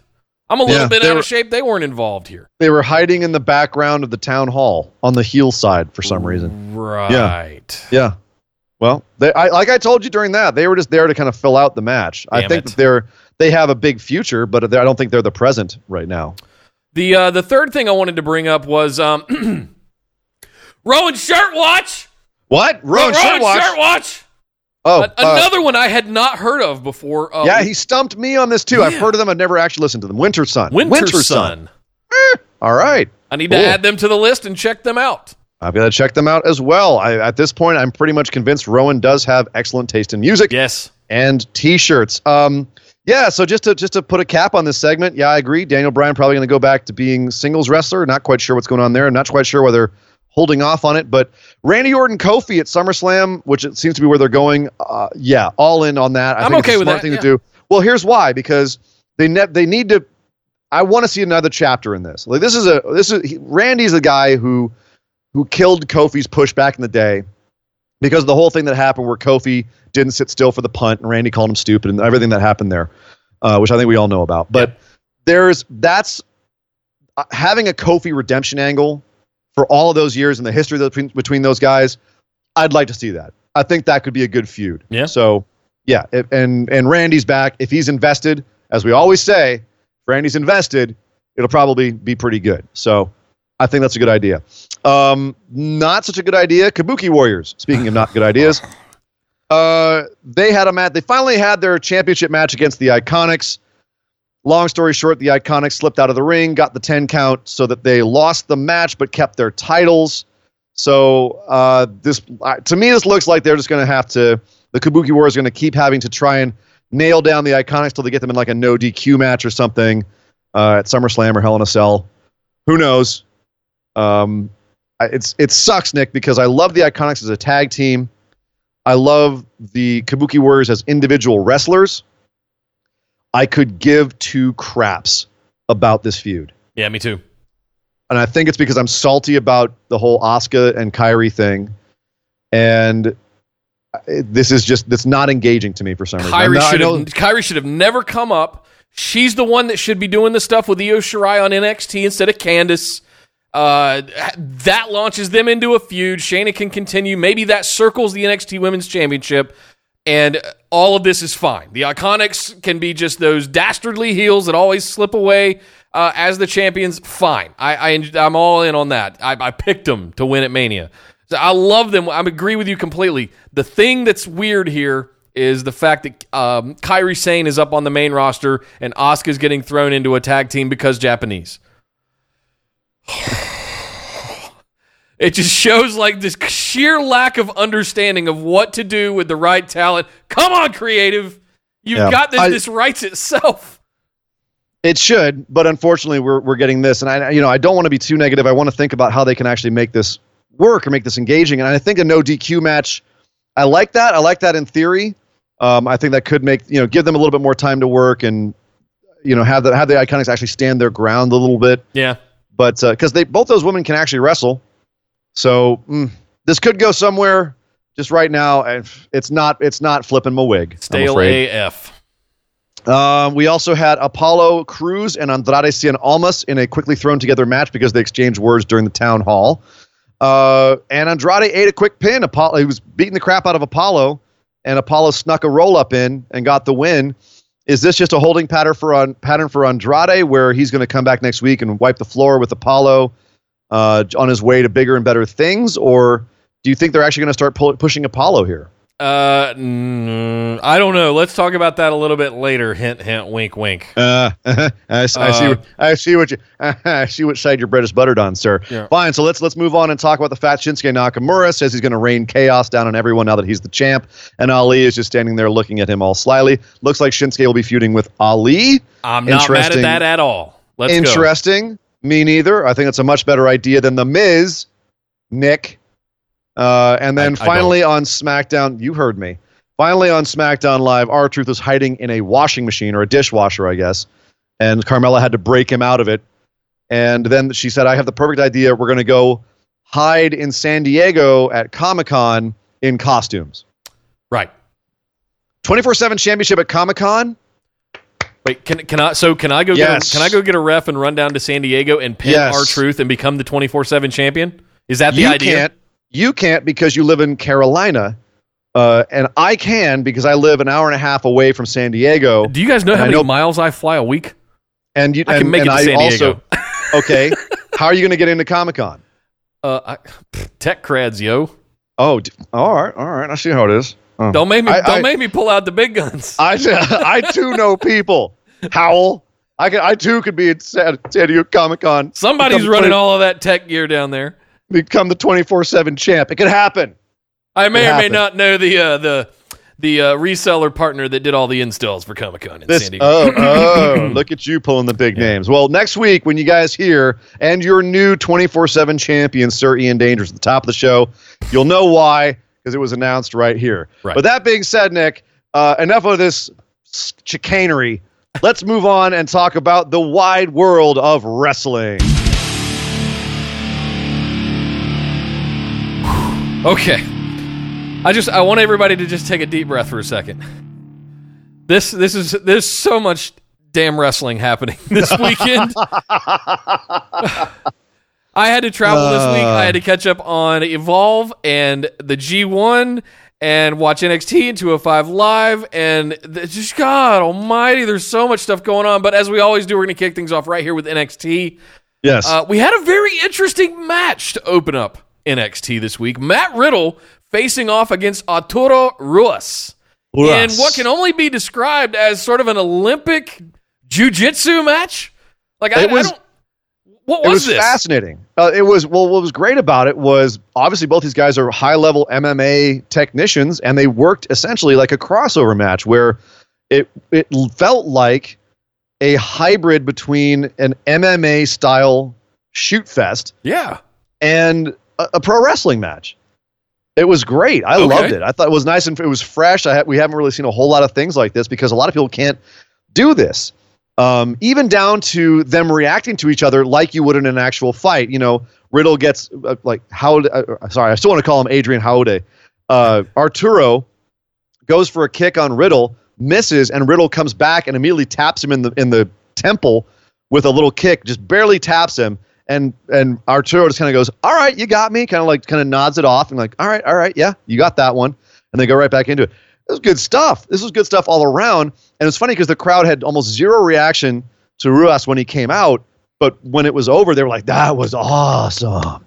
This is what Riddle's good for too, is that as much as, he puts off a lot of people with the bro stuff and the surfer kind of vibe he has. It's once he gets in the ring, it's just he's lights out, man. Yeah. And both these guys, obviously Riddle more in the past, but Arturo right now in Evolve, this kind of stuff has happened in Evolve a lot. So if you like this, go check out Evolve and check out some of the stuff these guys have done. We'll talk about Evolve in a second. Yeah, I've never been a huge MMA fan. I've never been a big UFC fan. Respect for what they do, absolutely, but it's just not my cup of tea. I get a little uncomfortable watching it. Full disclosure. Aww. Seriously, I don't want to see arms break and people's heads getting bashed in for reals. That's not my thing. Okay. Call me a wuss all you want, but I just I didn't say anything. Not my thing. It's just it's kind of why sometimes New Japan can get right on that blurry edge of a little bit of uncomfortable, but yeah, we'll see. Yeah. I enjoyed this. It was to change up. I was mostly scratching my head the whole time, going, "What am I watching?" Okay, well, all right. Cool. What are we doing next? Yeah, I liked it. I was very invested, but the real meat of this happened after the match, and that was when a masked and hooded figure attacked Matt Riddle, took off his mask, and it's Killian Dane. Killian Dane returns, and not only did he return and beat Matt Riddle from pillar to post all around the NXT arena, the Full Sail arena, he dragged him, pushed him, and shoved him up the ramp, and he got to the top, and he gave him a massive senton through the stairs at the top. Straight to hell. Straight to hell. There's that little bit of plywood that covers the entrance, like where Kushida enters from over there. Aleister Black used to come up through there. They had covered that with some plywood, and he threw Matt Riddle on there and just gave him a senton straight through it. And it did not look comfortable at all. No. And then he walked away. So Killian Dane versus Matt Riddle going forward. What do you think? Good stuff? Yep. Sold in. I mean, all in. All in. Yep. All in. Bring it on. Real quick, finally, Killian Dane's shirt watch. What? Was wearing a Tool shirt. Oh, I ain't mad at that ever. He was wearing a Tool. Yeah, no wonder he laid 46 and 2 punches on Matt Riddle before kicking him through the floor.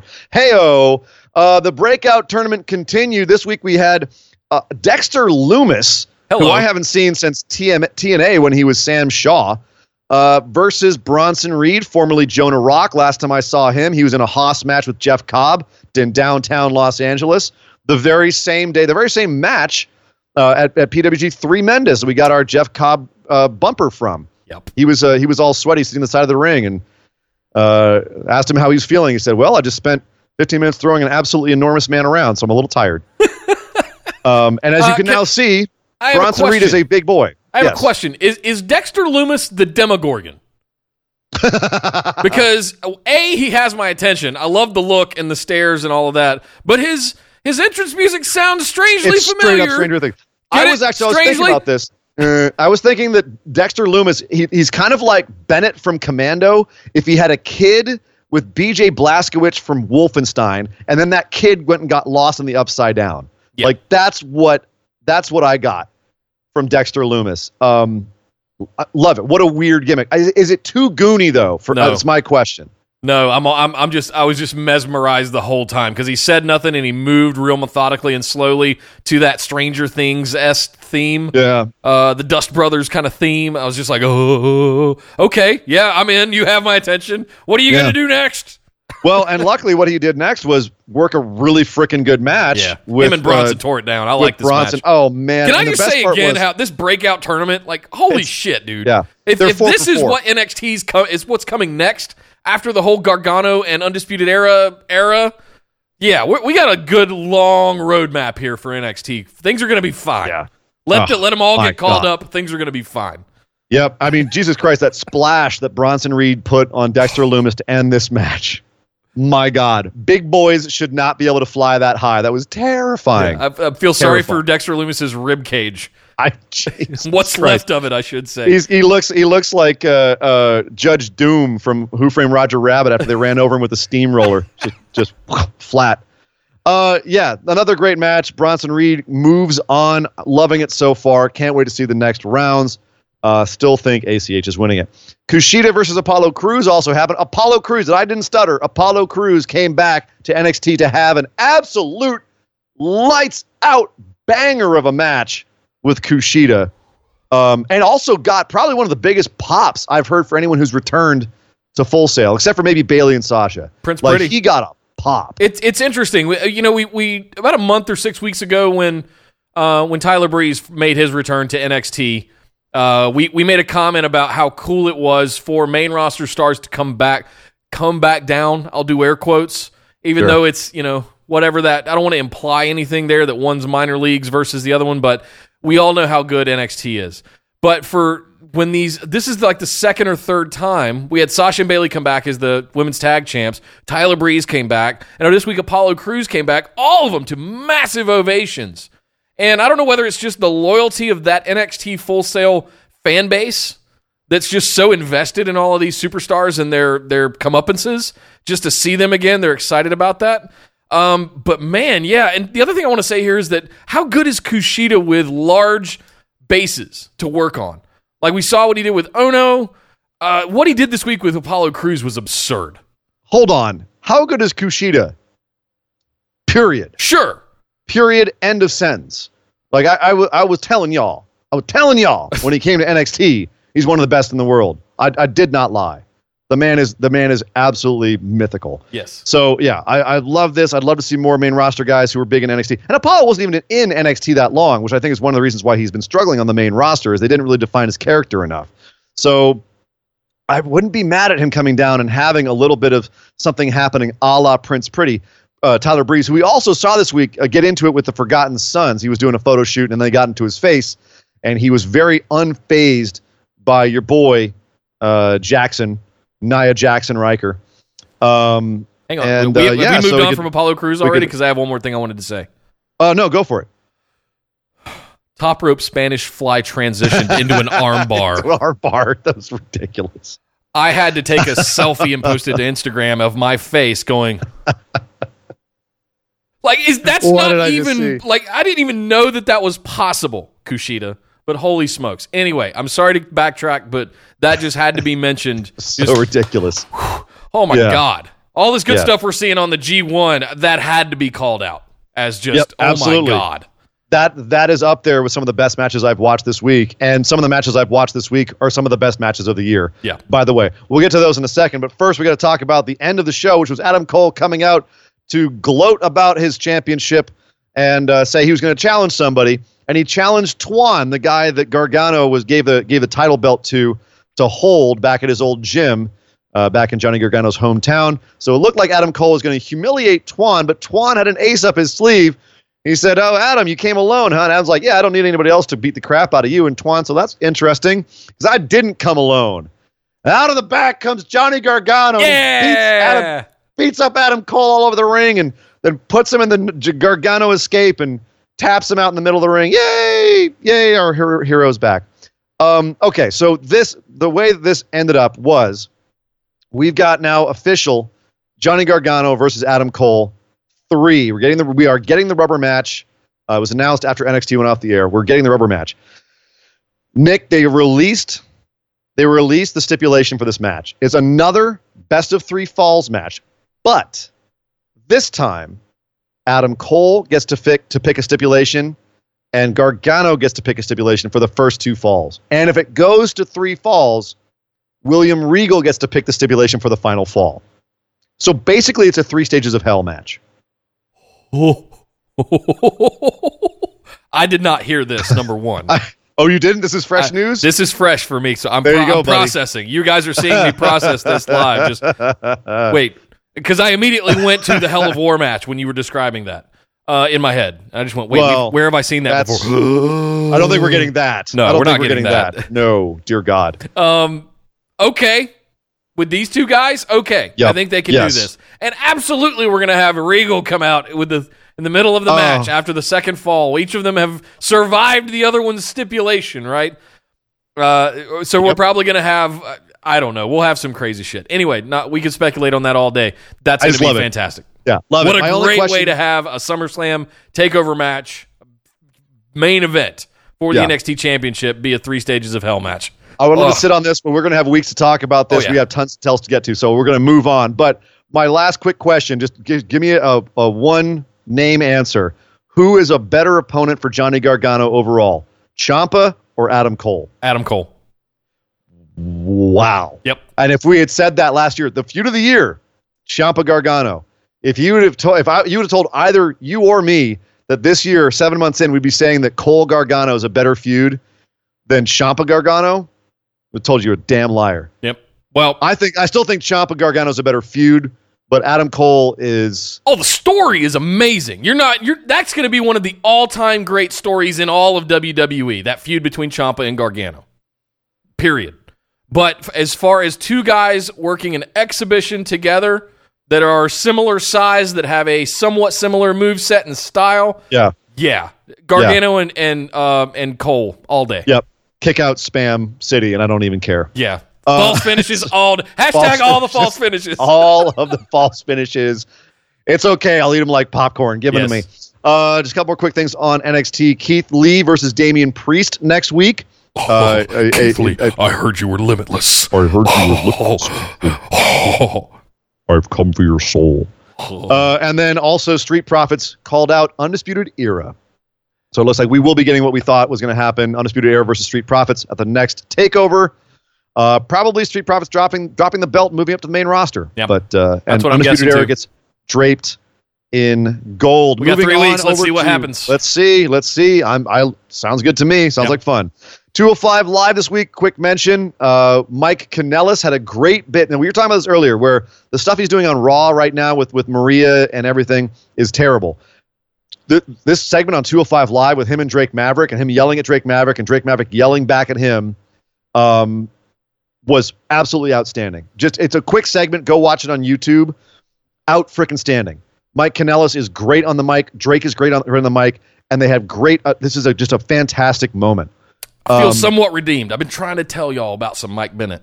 Well, but he's not only that, but this is also Drake Maverick looking really good too. Like he's a joke with the 24/7 championship, and Mike called that out, and Drake called out what a kind of a joke Mike is, and then they kind of got into it, and at a certain point, like Drake had enough and attacked Mike Bennett, Kanellis, and it looks like Drake's not he's not going to be a GM. He's going to actually have a feud. Physical wrestling feud with Mike Kanellis. And because of this promo, this bit right here, I'm interested now. Me too. Good stuff on 205 Live. Also, another potential WWE match of the week. We had a rematch, Jack Gallagher and Chad Gable Part 2. They gave him 18 minutes, and these guys tore the damn house down. Yeah. Tore the damn house down. Good Lord, just go watch the match. Yeah. 205 Live was good. Surprisingly very, very good this week. Yeah, I didn't even care. Chad Gable won in this match, as he should. I think he's going to be the next guy to challenge Drew Gulak. They're building him up. I like that. Yeah, me too. Oh my God. Gable and Gulak, forget about it. That's going to be lights out. So 205 Live, no one's watching it, but it's still so good. When it's good, it's absolutely some of the best stuff in WWE. But we're done talking about WWE, Nick. Got to go across the pond. Is it time? Because it's time. If you listen to the show, you know that we watch some serious New Japan around this time of the year because the G1 is on, Nick, and we're 5 episodes in. We've had 4 since the last time we've had a show. 4! By episodes, we mean pay-per-views. We're 5 pay-per-views in. We've had 12 hours. 12 of New Japan since the last time we had a show, on top of everything else we had to do. So we're going to have to just rock through this segment because we don't have time to go show by show, match by match. No. And I'll just say this. In A block right now, we have a tie at the top of A block. Kenta has 6 points. Okada has 6 points. What? Yeah, Kenta and Okada, both at the top of A block. Following them up, Evil and Lance Archer, both with 4 points. And then a whole bunch of 2-pointers, Fale, Ibushi, Sonata, Ospreay, and Tanahashi. Tanahashi only has 2 points. And Zack Sabre Jr. has 0. And that's amazing. A block is absolutely monstrous. Monstrous. Dear God. I want to repeat one thing real quick. Ibushi, Sonata, Ospreay, and Tanahashi all with 2 points. It's anybody's game. It's still anybody's game. Okada's winning the whole thing. At this point, I'm kind of just resolved. He's winning the whole thing.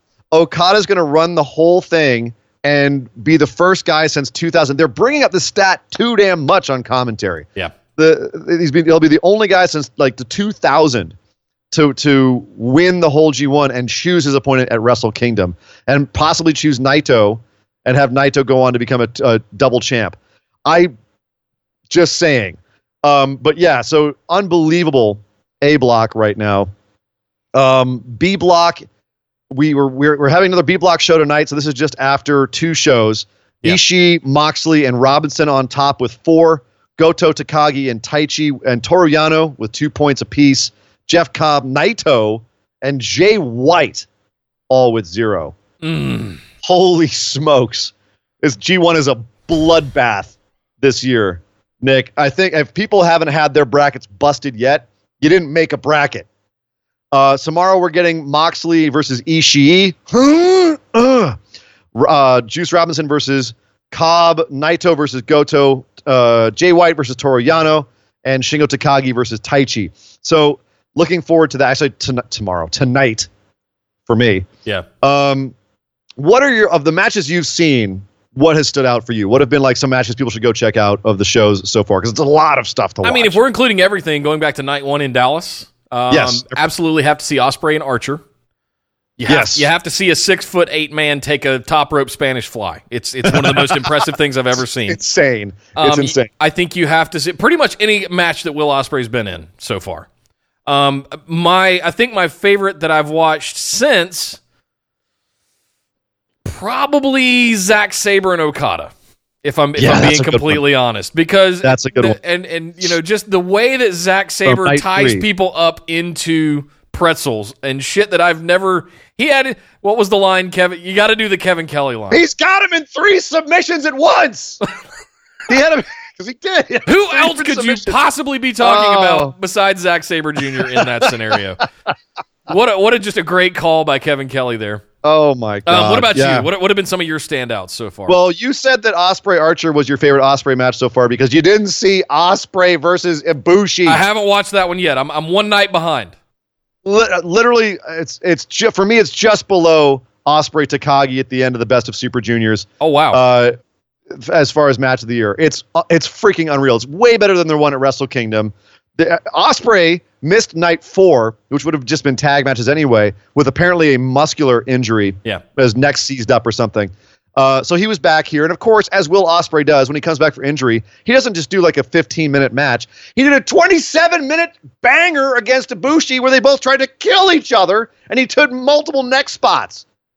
Are you kidding me? Are you freaking kidding me? The elbows in this match, my God. Yeah, that's the match of the tournament so far, Ibushi Ospreay. I also loved Ospreay Archer. Archer has been he's showing up, showing out, living his best life in this tournament. He made Fale, his match with Bad Luck Fale. He had a good match with Fale, all right? And Fale doesn't have good matches.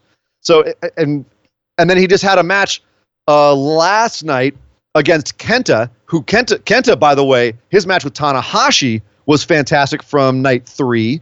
Tanahashi Kenta was great for the storyline as much as the wrestling. Yeah. History between those two dudes is pretty epic. Or lack thereof, but just like kind of the implied history with it's kind of like Flair Hogan back in the day. Sure. Right? Sure. Where two guys who've never met before from different companies, they're representatives. So that was great stuff. And Tanahashi not shaking his hand after he beat him at the end of the match was that was a crazy moment. Kenta Archer. First thing Archer says to Kenta is, "You're not Kenta. You're effing Hideo." And he just slaps the taste out of his, "Oh, you son of a bitch." And he slaps him. Archer's been having a great G1 so far, which I don't think anybody saw. He's just lighting stuff up. I mean, we're spoiled for choice. Cobb Ishii was outstanding as a Haas match. Oh. As a Haas match, I know you liked that. I love that match. Moxley hasn't really had a good match so far, but he hasn't had a bad match. All of his stuff's been really entertaining. Just him being angry and going out there and murdering people. Not until tomorrow when he faces the Stone Pitbull. Oh, God. Moxley, God. Somebody might die. That's going to replace the Suzuki Ishii match as the Somebody Might Die match. Yeah. All the blood has left my brain and went south, if you know what I'm saying. So lots of good stuff so far. Even Toru Yano versus Naito was wildly entertaining, like a fun little comedy match. Yeah.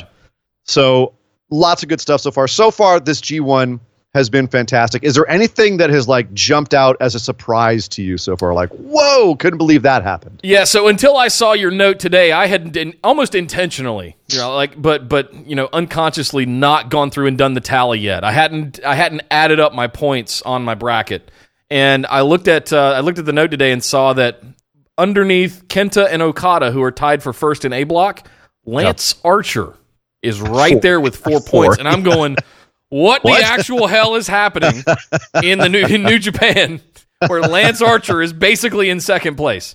But he should be, like, with the way he's showing up with his character, with the everybody dies claw. Like, I'm loving it. He's absolutely the break. So far, he is the breakout star, the one that no one saw coming of this G1. There's people that were hoping would be good, like Kenta. People that are always solid, like Sonata and Evil. Sonata and Zack Sabre had a great match to open it up as well. So there's people that you would Ospreay, people you expect to do well. Shingo Takagi's looking really good, that sort of thing. But there were people that no one expected anything out of. That they didn't. They were like, he's just there as filler. And Lance Archer was probably top of that list. Yeah, he is freaked out everybody. There's one other one I want to call out, and I thought it was going to be a joke, but it might be the most entertaining match so far. Something that is typically pretty light in New Japan is the sports entertainment aspect of our sport. The Toru Yano versus Naito match. Yeah, the one I just mentioned that a second ago. That might be the most fun I've had watching a wrestling match this year. That was pulling the shirts over their head, hockey style. Naito using Toru Yano's gimmick of taking the turnbuckle pads off. That whole sequence was fantastic. And it was such a typical Toru Yano match, but it was the way that Naito engaged with him, the way that Naito's character played off. Went along with Yano's character. Yeah, he was like, I know what's going to happen now. And Yano's just that much better at that character. He's like, I've invented this, dude. But Naito going along with that gimmickry is kind of like what Omega did 2 years ago at the G1 in his match with Toru Yano, where he's like, is this the kind of match we're going to do? Because I'll play. Cool. All right, cool. All right. I'm not going to try and wrestle you because I know what you are. So, yeah, every time that someone reacts that way to Toru Yano's character, it's going to be fun. Yeah. And I'm looking forward to having some more of that. So definitely looking forward to Shingo Takagi and Tai Chi. That's probably the one I'm looking forward to coming up along with Pitbull and Moxley. I want to see what happens with Takagi. I'm kind of invested in Shingo Takagi at this point after the Best of Super Juniors and his transition into the heavyweights. I really want to see what they do with him.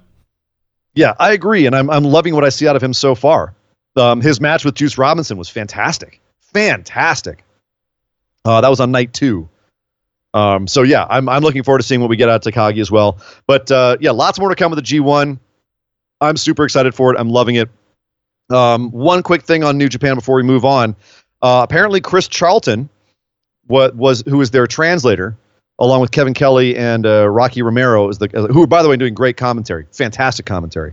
But apparently Chris Charlton was told by New Japan to keep quiet because they didn't like his voice or his style, and it was reported that he was told to pipe down, but then because of fan backlash, they're now walking that back and saying, never mind, you can go ahead and talk, which I think is the smart thing to do because that guy is an absolute encyclopedia of New Japan history, and having him pipe up with historical information and the history of matches and feuds and so forth is priceless. And as much as smart as Kevin Kelly is and as much history as he and Rocky know, Charlton blows him out of the water. Right. So I'm so glad they walked that back. So glad. Yeah. I have no real thoughts on that. I wasn't really even sure what you were referring to. But well, like I said, it was a little controversy. And I think a lot of the controversial nature of it was drummed up by Wrestling Observer. Yeah. Kevin Kelly was trying to blow it off online, but still interesting to note. And I'm glad that they'll be having more coming out of Charlton going forward. Yeah. So. Well, hey, to get things closing out here a little bit, we got a couple more things to go over. We haven't talked about that whole AEW thing. That they had their third event. AEW. I've never heard of them. Aren't they a T-shirt company? Yeah, exactly. Isn't it a couple of guys with like some crazy leggings and doing super kicks all the time? Yeah. No, they had a whole pay-per-view, Nick. They had a whole free pay-per-view. We got to talk about, oh my God, there's so much. Fight for the Fallen happened this last week. It was a free show. They had a free-er pre-show where you didn't have to sign up for Bleacher Report Live to get the actual show. So we'll start with that. We did some pick'ems for this show, too, and I'm just going to spoil it right now by saying we tied again. Duh. Nick. Of course we did. We tied. Of course we did. But the pre-show, Sonny Kiss defeated Peter Avalon, who's the male librarian. Sonny Kiss is awesome. The librarian gimmick is awful. That's all I have to say about this. Sonny Kiss coming out with the Jacksonville Jaguars mascot and cheerleaders. What an entrance. Sonny Kiss should and will be a star. I also want to say here, by the way, this was in Jacksonville. Apparently, the Khans have never thrown a wrestling event out before because they did it outside in an amphitheater in Jacksonville in July. Yeah. You should know better than that by now, Khan family. You've had a franchise team there since 1995. Where they play outside. But, right. WrestleMania, even when they had WrestleMania down there, it was in, late March. Yeah. So it's not even as bad as July. Good Lord. They said that the heat index, the actual ambient temperature in the ring was about 110 degrees. So basically Super Showdown. Basically Super Shit Showdown. Was it Crown Jewel, whatever it was, whatever that last thing over in Saudi Arabia was. Super shit show. Basically that. Yep. Then they had Dr. Britt Baker and Riho lost to Bea Priestley and Shoko Nakajima. Bea making her AEW debut and possibly concussing Britt Baker with an errant kick, which is why Britt Baker at one point was completely out of it and tried to tag out on the wrong corner in this match. Oof, this got messy. Was kind of shocked that Britt and Riho dropped it to Bea, but I guess that says what they think about Bea Priestley, because I think that she is a potential star, even though a lot of people think that she's a little messy. Yeah. So we'll see. Mrs. Will Ospreay, or Ms. Will Ospreay.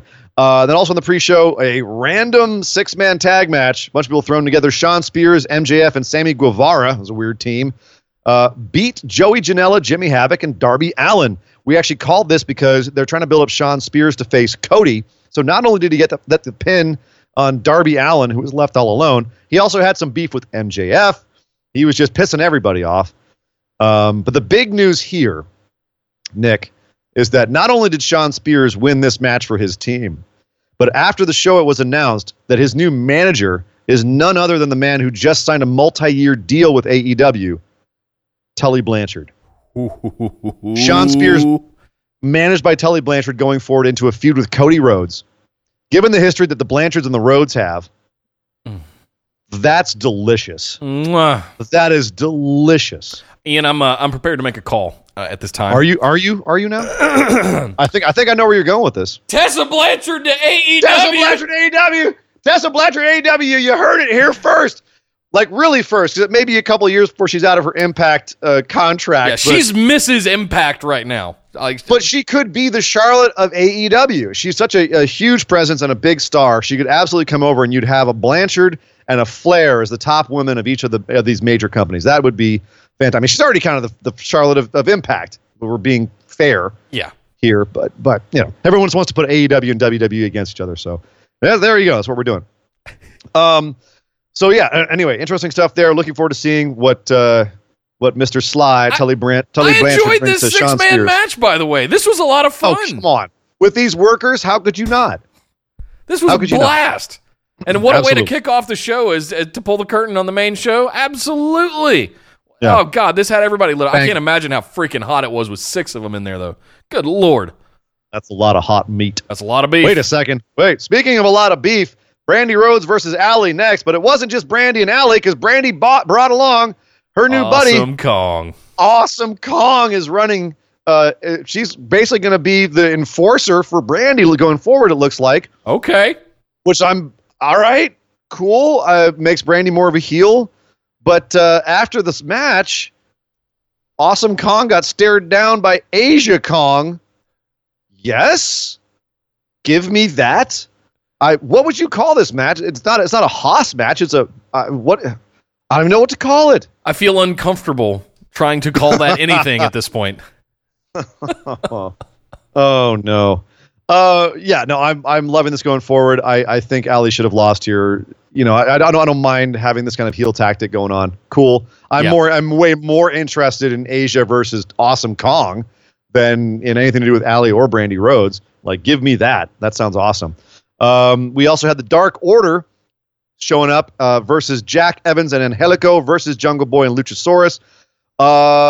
2 big things here. One, I want to ask your opinion on the Luchasaurus Jungle Boy team and how that's looking, with Luchasaurus looking like he's like the most overdude in AEW. And what did you think of your first look at the new look of the Dark Order? I dig it. I like it. Yeah. I'm just, no pun intended, all in. We both picked the Dark Order to win here, I believe, right? No, they need to look strong. They're going to be the scary guys in the tag division. So good stuff. And Lots of fun Luchasaurus, from Luchasaurus just hucking Jungle Yeah. Boy out of the ring onto a bunch of dudes. Yes, keep giving me that all day. That's good stuff. There's a lot of stuff they can do with Jungle Boy and Luchasaurus. I'm so glad they made him a tag team. That it just works so well, man. Yeah. It's peanut butter and chocolate, fantastic. It's as good Adam- as Finn Balor riding in Bad Luck Fale to the ring. Totally. You know? It definitely has that feel. Yeah. Just becoming little guy on a big guy's shoulders. How could it not? He Adam has a Page master's degree, you know. So I've heard. Adam Page versus Kip Sabian. Adam Page picked up the win here. No surprise there. Pretty fun match. Jericho attacked Adam Page after the match to build their feud going forward. But it was a pretty entertaining match. Adam Page can work a match. So Yes, he can. that was good stuff. We had Gave him a nice Frankie- shiner, too, by the way. Oh, yeah, he did. I mean, dude, Adam Page came out later in the show after the Jericho attack. Jericho had a promo later in the show. Adam Page came out. He looked like he was messed up. Yeah. Bloody and bruised. He looked messed up. They even It was put a good. It's video good out, look Road to All Out today, and he's still got stitches in his orbital Yeah. socket. And all messed up. yeah, Good. he ate that Good. code breaker hard way for sure. Yes, he did. We also had SCU, Kazarian and Scorpio Sky versus the Lucha Brothers, Pentagon Jr. and Phoenix. I don't know. The Lucha Boys picked up the win here. I wonder if that's just to make them look a little stronger before they have a ladder match against the Young Bucks at All Out. The I thing can't to wait talk for. about here is not the match with Scorpio Sky and Frankie Kazarian. It's the promo that Rey Fenix and Pentagon had after the match. Yes. Standing atop a ladder, challenging the Young Bucks to a ladder match. Oh, yes. Yes, please. Please give me that all day long. Bring it on. Can't wait for it. One of the matches I didn't see it coming. Kenny Omega versus Shima. Like 28-minute match. Long match. Really good match. Yeah, it was. Really good match. Just Probably it the just match felt of like the a night. really good 30-minute New Japan match. It was everything I wanted in this match and more. Very much Kenny's style. Yeah. That's for sure. And Shima held up his end of the bargain. Match of the night for me. Although I did like Young Bucks versus Cody and Dustin Rhodes, that was just more kind of a storyline match. If you haven't watched Road to All Out yet on YouTube, the first video went up today. They showed a slow motion breakdown of like most of the matches that happened at Fight for the Fallen, and they showed some of the highlights of Kenny chopping Shima's chest and his entire body, including his face, just rippling. Yeah. That's how hard they were hitting each other. Like, Yes. not pulling anything. These guys were going at it.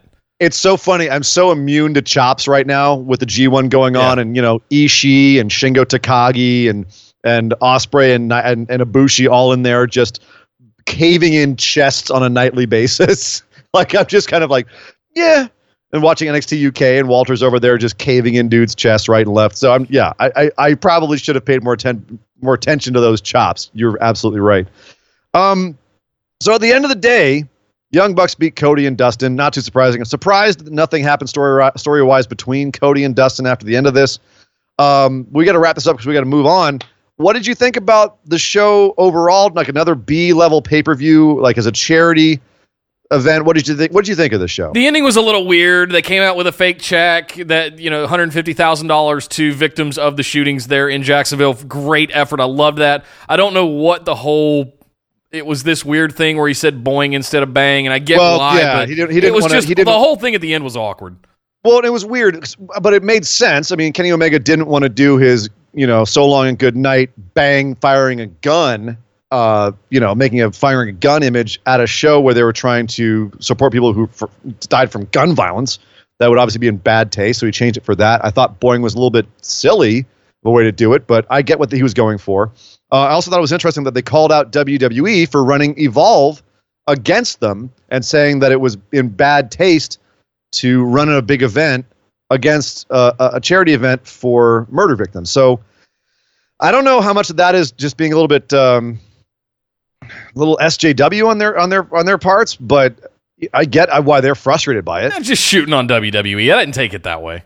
Yeah, so you took it more as them just kind of like stirring the pot a little bit. Yeah, just giving them a little finger, just sticking it to them a little bit, All right, I could see that. rubbing their That nose being in it, said, so Nick, to speak. we got to talk about Evolve real quick. I'm just going to give a quick rundown of it. You had Josh Briggs defeating Anthony Green, Stephen Wolf defeating Kurt Stallion, Sean Maluda, and Harlem Bravado. You had Arturo Ruas, who we just talked about in NXT. He had a match against Anthony Henry that was quite good. Brandy Lauren beat Shotzi Blackheart in an absolute spot fest.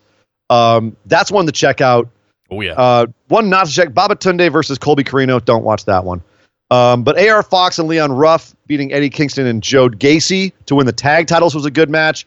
Matt Riddle defeated Drew Gulak in my match of the night. One of my matches of the weekend. Yeah, I was going to say that might be a match of the weekend. Well, and they're old Catch Point tag team partners. So it was a great, from a storyline standpoint, it was great to see them go at it. So the storyline was great with that. It's one of the reasons why Gulak was I think, a little bit under the weather at Extreme Rules was this match. But that's the match. If you watch one match from this show, it's Matt Riddle, Drew Gulak for sure. As well as Shotzi Blackheart diving into a sea of chairs over the top rope. Good Lord. Monstrous. But that being said, Austin Theory and JD Drake had a banger of a match too, and that was to unify the Evolve and WWN titles. Austin Theory won the WWN title from JD Drake, so now Austin Theory is the Unified Evolve WWN champion. That was also a really good match. And then you had Adam Cole versus Akira Tozawa, which was a very solid match. Not like match of the weekend, but it's very solid, worth a look. So if you start from like the tag match on to the end of the show, you're probably going to have a good time. Yeah. So very, very good show as well. We were spoiled for wrestling this weekend, Nick. That's one way to put it. Jesus Christ. Yeah. Good Lord. Trying to do a show like this where we have to watch it all and do it all for you guys in a couple of hours. That was a cumulative about 20 hours of content that we just got through there.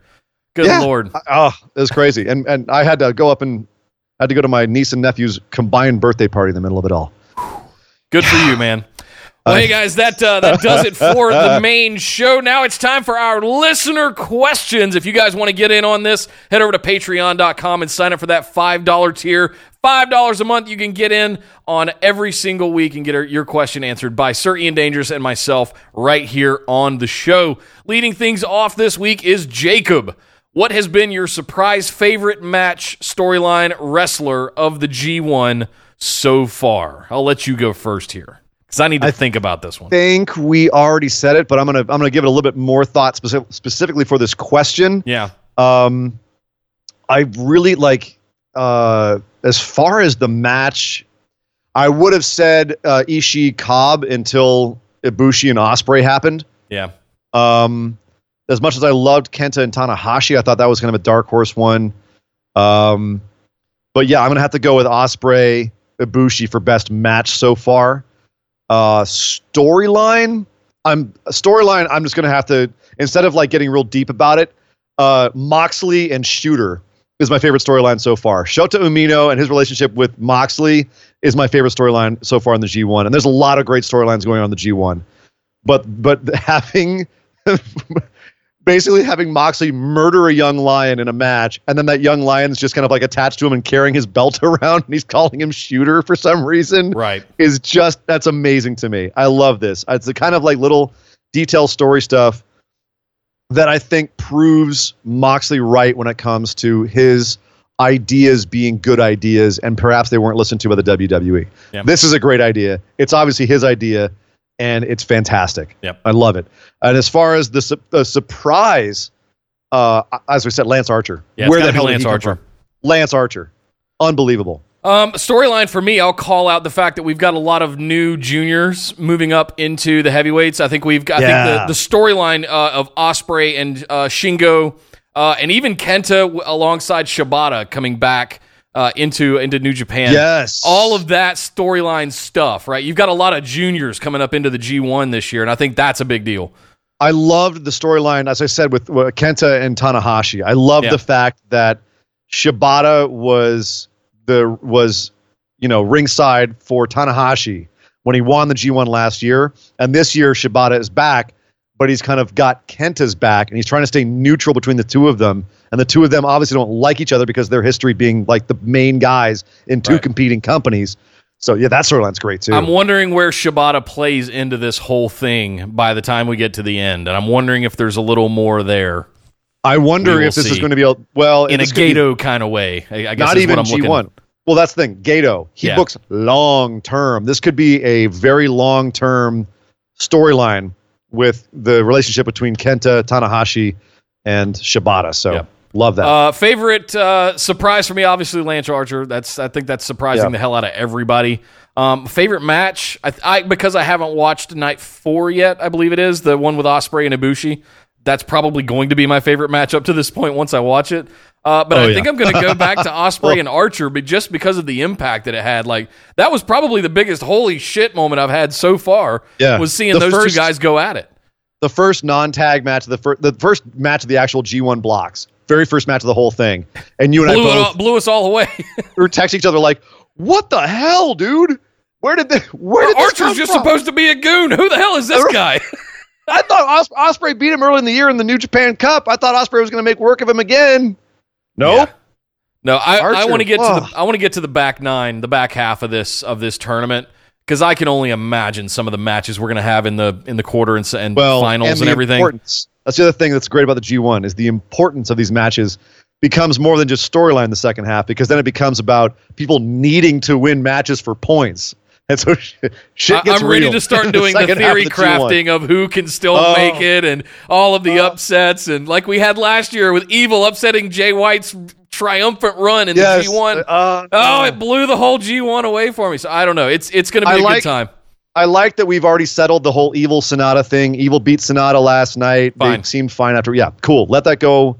Like, we had some whole crazy theory stuff when we were doing our G1 preview. Yeah, I said that was one of the things to look out for with LIJ. So we'll see. We're already done with that. No, moving on to something else. Yeah.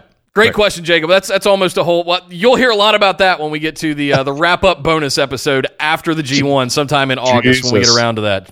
Yes. Thank you for the question, Eric. Next up, are we seeing the end of Evil and Sonata as a team during the G1? Great softball. There you go. Here we go. Also, why do they use the blue ice bags at the end of every New Japan match? I've often wondered this myself. The little water bottles they put on their necks. Yeah, right? the anti-swelling ones. Just a little like nod to it to shoot sports and just icing or heat bagging them after the match. The same way that they have like the beer on the table in the interview room. It's not really. It's just there for look and make it look and feel like an actual sporting event. Yeah. Just play into the kayfabe that they're injured right now. So I love those things. I think it's detail work. A little bit of detail. The young lions in there just trying to help them get up and get out and everything, and it's awesome. It's having all part the young lions kind of like pointing the way. As they're leaving, like I love stuff like that. By the way, Carl Fredericks, the two LA Dojo dudes who are out there tagging. Wow. All of the young lions, by the way, have been showing up in those tag matches. The tag matches this year, by the way, are almost as much watch as the G1 itself. Throw that out there real quick. I've been skipping them, really? Okay, I need to go back. You're missing out. You're missing out on some young lions showing up and showing out and some great storyline development in the tag matches. There's actually been some night 3, I think in particular, had some absolutely lights out tag matches. Good deal. So worth looking at. Definitely look at those. But as far as Evil and Sonata, I think they just buried the hatchet, frankly. Unless they've got some sort of thing planned down the road. The fact that they had them squash their beef so early. I'm not ruling out Gato doing more with that, honestly. True, it could be a double swerve, but I think that we're going to have them, speaking of tag matches, they'll probably be working together in tag matches going forward. They just wanted to clear the air with them so they could actually continue to tag going forward. Yeah. Awesome question, Eric. Thank you very much. Next up, we had Rule. AEW will have its first title match between Jericho and Hangman Page, but to me, the build-up to this is pretty bland at the moment, especially on the side of Hangman. He won his opportunity in a mediocre battle royal and has had 2 forgettable matches versus mediocre opponents. When he shows up in being the Elite, he comes over as a big goof to me. How can AEW build this match up to the level it deserves? Oh, Rule. Oh, it's a very rhetorical question. Shooting from the hip. Yep. Hot takes.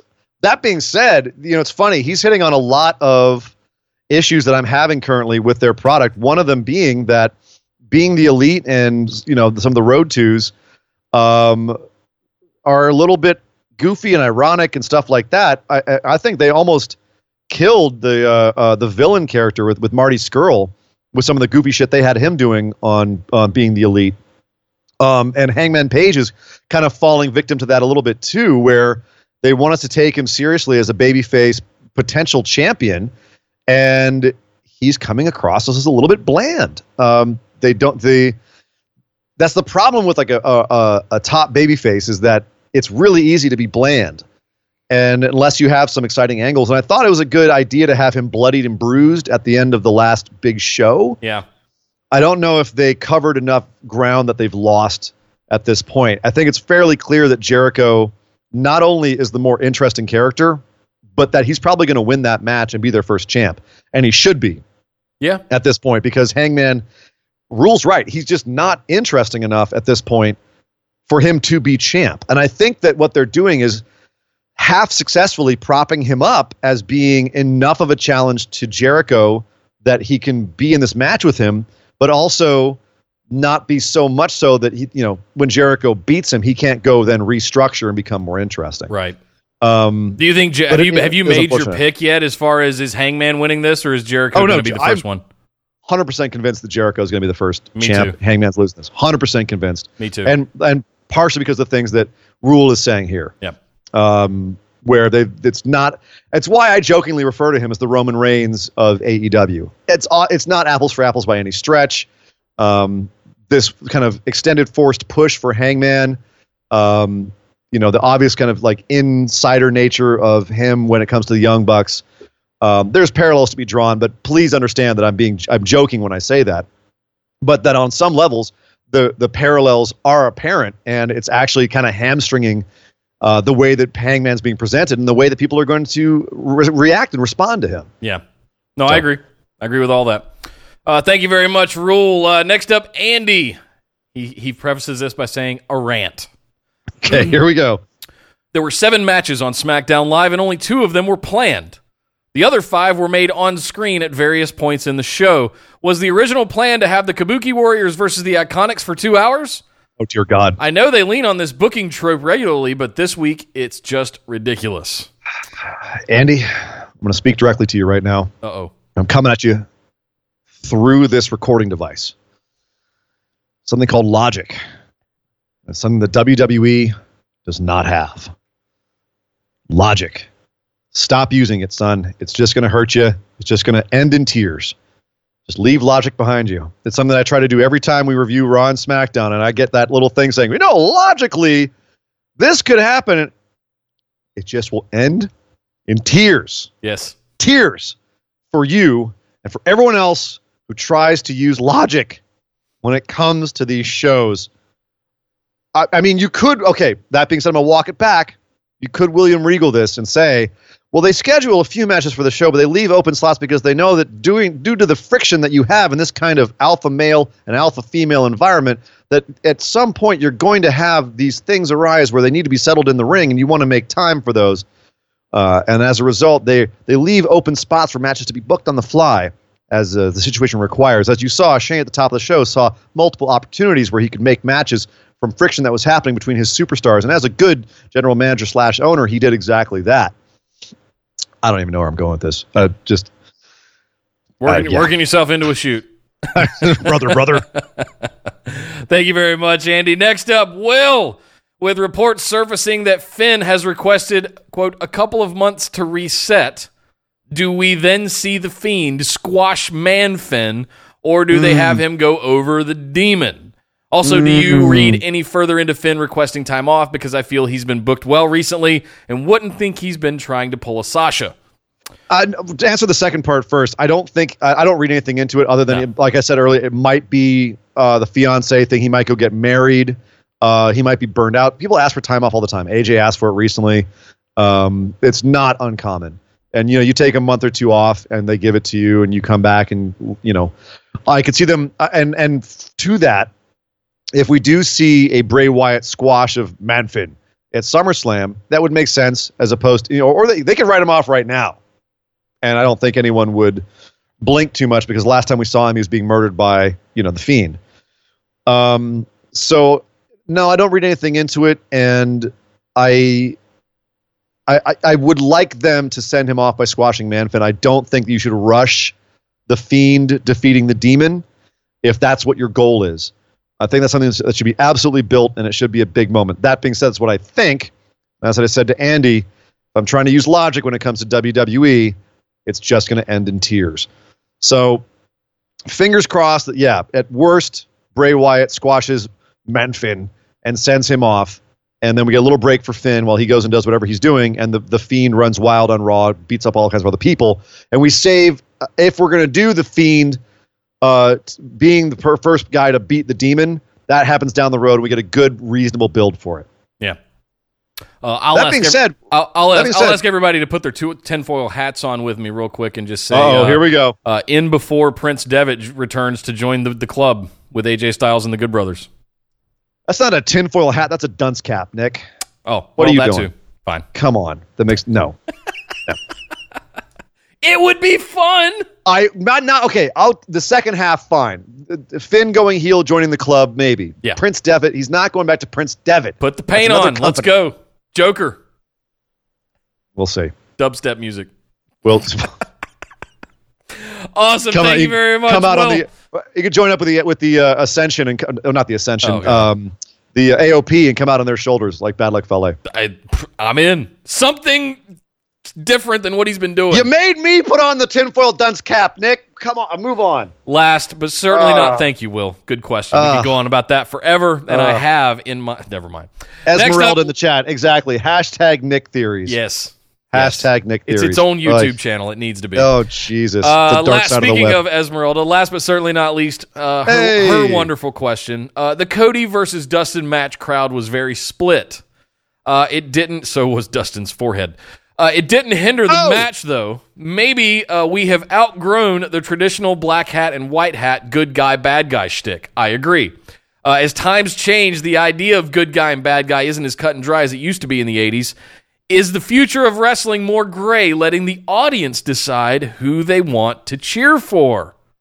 Yes and no. And the reason for that is I think that that is definitely the philosophy of AEW. That's something that Cody and the Bucks and a lot of those guys over there they've come out and said it. They come out and said that we don't believe in traditional heel-face dynamics, although that can work from time to time. Look at Cody and Shawn Spears. Yeah. But you can have matches where that's not the case. We've seen a lot of that recently.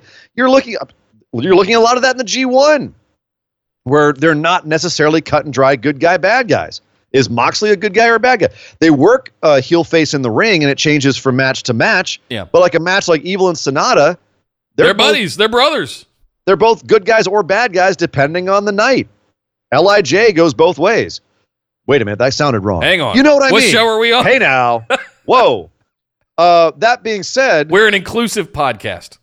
Everything is evil. Yes. Evil is everything? I don't know. Just say, no, but here's the thing. I think that in some situations, yes, more people are moving away from having that be the traditional thinking and just wanting to put on good matches.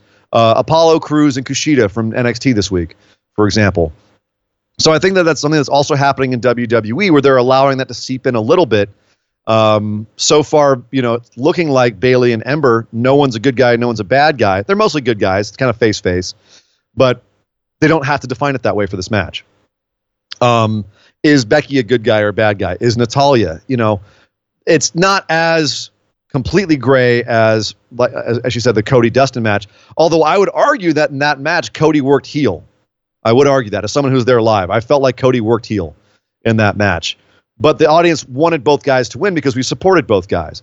And that's something that's definitely becoming more of a modern trope as kayfabe goes away entirely, because you understand that both of these people are performers. And so it's harder to get true, proper heel heat. Yeah. Unless you're someone like MJF. But even then, look at us on this. We never want MJF to win because he's such a good heel. But we love and appreciate the guy. And in the right kind of match, it'd be hard not to cheer for him. True. Because we like and appreciate him. True. So I think that's something with these new dynamics that is going to be a challenge going forward. It's going to be harder to be a heel, a true heel. It's going to be harder to be a true babyface, like Hangman Page is finding out right now. Yeah, but are we going to cheer the match and the moves and the work that the guys and girls in the ring are doing, or are we picking sides? I think is the essence of the question. But I think that's kind of what I'm saying is I think that's going to be on a match to match basis. Yeah, you'll have some matches where it's Kenny Omega and Shima, and you can cheer for who you like. You can cheer for them both, depending on who's getting the offense in, and you can just be there wanting a good match, or you can have a Shawn Spears Cody match where you want to see Shawn Spears get his ass kicked, that dirty rotten scoundrel. You know what I mean? Like you can still have it both ways. It doesn't have to be one way or the other. And I don't think the classic way is going away anytime soon. But that being said, I think that the fact that they're opening it up to the more of the possibilities of having these matches where you can, root for both people at the same time is exciting, because the more options you have, the more fun it can be. It's a bigger buffet. That's true. Very, very true. Esme, thank you very much for the question, and thank you to all of our patrons for your support of the show and for your questions every single week. It means the world to us. And if you guys would like to get in on some of that action, head over to patreon.com/BWO. Sign up for one of those awesome reward tiers. Just the $5 minimum tier can get you access to Ask Us questions to be answered here on the show every single week. That's patreon.com/BWO. But Ian, we're not done. We've got just enough time for our other news lightning round. Beep, beep, oh, beep, geez. beep, beep, beep, beep, beep. Before I get into the lightning round news, they just said something in the chat that I'm just eyeballing on my phone over here that I have to address. Nick, we're going to get you a prop tinfoil hat. Yep. We're going live. We're on the YouTubes. Yes. We're on the interwebs. People can see you. When you're ready to do some of those hashtag Nick theories, you got to put on your tinfoil hat over there. And I think that would be awesome. Yep. So something to work on. As soon as I get this new computer fixed up so we don't do this video freezing thing anymore. Oh, that would work too. All right, so let's see. Other news, we've got Wrestling Observer reports the company is opening a talent. The WWE is opening a talent brand management department. The idea is to directly oversee all branding. This would include social media of talent on platforms both with WWE and outside WWE. They will work to establish a clear identity for the individuals and to grow their brands both inside and outside of WWE, manage external agencies and parties representing WWE talent, establish ways to track growth of talent brands, establish rate cards for talent outside of WWE working, and establish new opportunities for talent. They are looking for a vice president and a director to head the division, but the head of the department will report to Stephanie McMahon, who hasn't overseen an actual department since she left creative. End quote. I know I usually just run through this segment, Nick, but thoughts on this? Yeah, I'd like to do that job. That sounds like an awesome job. That sounds miserable. Yeah. That sounds absolutely miserable to me. Working for Stephanie McMahon? No thanks. They threw in a little snarky comment in there that I didn't actually say, and that was, they're going to be overseeing all the branding for talent, like companies do with all of their independent contractors. Yeah, it's a good point. We talked on a bonus episode about WWE controlling social media for their talent and what we think that they're doing as far as the talent branding. This is just speaking to that. They're going to have even more creative control over all of their talent. There's going to be, in my opinion, there's going to be more red tape for people to get through to control their characters and who they are, their personalities, and it's going to stifle even more of their feeling natural. I think this is a terrible idea. Yeah. I understand why they want to do it as a business standpoint to try and I talking about on everything? The bonus episode for the patrons that got to hear it and we were talking about, right? Exactly. It is a company-wide effort. We do it at my company. There is a whole communications division of the company that is hundreds of people managing social media, YouTube accounts, all kinds of stuff. And it's all structured and there's an editorial calendar and everything gets shared and everything has a schedule. So yeah, that sounds like the path they're going down is good old corporate comms right there. Yep. They're trying to streamline things, and all they're doing is adding other levels of stuff to get through, other more red tape. So, terrible idea. Yep. We'll see. Also, terrible idea, giving Jeff Hardy something to drink. He was arrested for public intoxication over this last weekend. What? There is nothing to do in Myrtle Beach besides get drunk and get into trouble. Stop going to Concord and Myrtle Beach, Jeff. Jesus. I guess I'm speaking to you, Jeff Hardy, as a fellow Carolinian. There ain't shit else to do in Concord and Myrtle Beach. You just can't leave Jeff Hardy alone. He's all the stuff he said on his special with Matt Hardy, and here he is. You go and leave him alone. Useless. Next thing. That being said, we don't know exactly what happened. He was released on only a $200 bond, so it wasn't obviously that big of a deal. The charges have already been let go, so it's obviously not that big of a deal, whatever it was. But yeah, it's just interesting that it happened. Like, Jeff, come on. Jeff, stop. Harley Race. Harley Race has been hospitalized this last week. The reasons are still undisclosed, and he is still in the hospital. Apparently, they noticed something while he was on tour, and they put him in the hospital. He's been kind of ailing recently, so please, please, please, thoughts and prayers to Harley Race or whatever you want to do for people that are feeling sick and not doing so good. So throw in some love Harley Race's way, one of the greats of all time. Yes. Braun Strowman has signed for 4 more years in the WWE. They're trying to lock down other talent right now. Well, they locked down the big man. He tweeted out something along the lines he might have gotten over $1 million or more per year going forward. So he's not mad at it. He was very happy to sign, apparently. Hell yes. And I wouldn't blame him. He is definitely one of the top guys. They're being treated like one of the top guys over there. So prepare for lots more of getting these hands. Joey Janela, A-Kid, Jonathan Gresham, Artemis Spencer, Darby Allin, Mick Moretti, Orange Cassidy, Bandito, Caveman Ugg, Jake Atlas, Tony Deppen, Phoenix, and Lucky Kid currently are the people who have been announced for PWG's Battle of Los Angeles taking place early September. There will be more announced, but that is the roster so far for that tournament. Sounds good to me. Lots of talent right there. Oh, yeah. This might be the year we see Phoenix pick up the win. I'm just saying they might be holding back someone who might be a bigger contender. But right now, looking at that list, Lucky Kid's on a roll right now, too. I don't know. We'll see. Mickie James underwent successful ACL surgery. We mentioned that she had a bum leg and she's going to be going into the hospital. She is out of the hospital now, but expects to be out until 2020, but does say she wants to come back. We said last week that Brian Cage had an absolutely bonkers bachelor party at Bar Wrestling. Well, this week, it's official. Brian Cage married former ring announcer for Lucha Underground and current ring announcer for Impact, Melissa Santos, and baby mama to Little Wolverine. They are finally officially married, so congratulations to Big Brian Cage and Melissa Santos. Lovely couple, lovely people. CM Punk will be at StarCast 3 during All Out. Let your theory crafting begin. He will have a one-on-one interview. He will be there. Yeah, that's all I'm going to say. CM Punk will be in the building at All Out. I'm just saying. I'm not saying anything else. Yeah. Here's the thing. The only way I could see him doing anything at All Out is if he came out in a mask as one of the Dark Order's goons. That seems to be what he wants to do these days. He could come out and challenge Jericho for the claim of best in the world? Throwing it out there. Shane is the best in the world, Nick. I don't know if you've heard. No, he's not. And finally, we do know that so far, if you're wondering what happened with the whole Paul Heyman Bischoff taking over thing and like who's doing what, as of right now, we know that Paul Heyman has had his fingers in the storyline scripts and production of Raw over the last few weeks.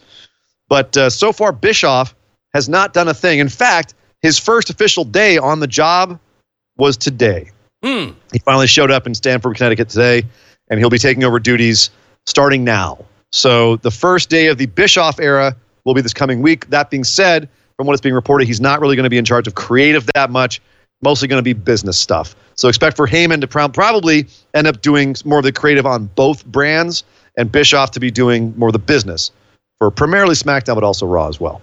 So that is the news. Thank you, sir. Thank you very much. And thank you to everybody for tuning in this week on this episode of the Busted Wide Open podcast. There is so much wrestling yet to look forward to. This is going to be one packed summer, heading towards All Out, SummerSlam, the continuation of the G1 for the next 4 weeks.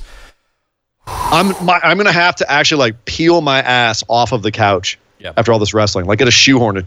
Yeah. Ew. Yeah. Don't ever say that again. That's disgusting.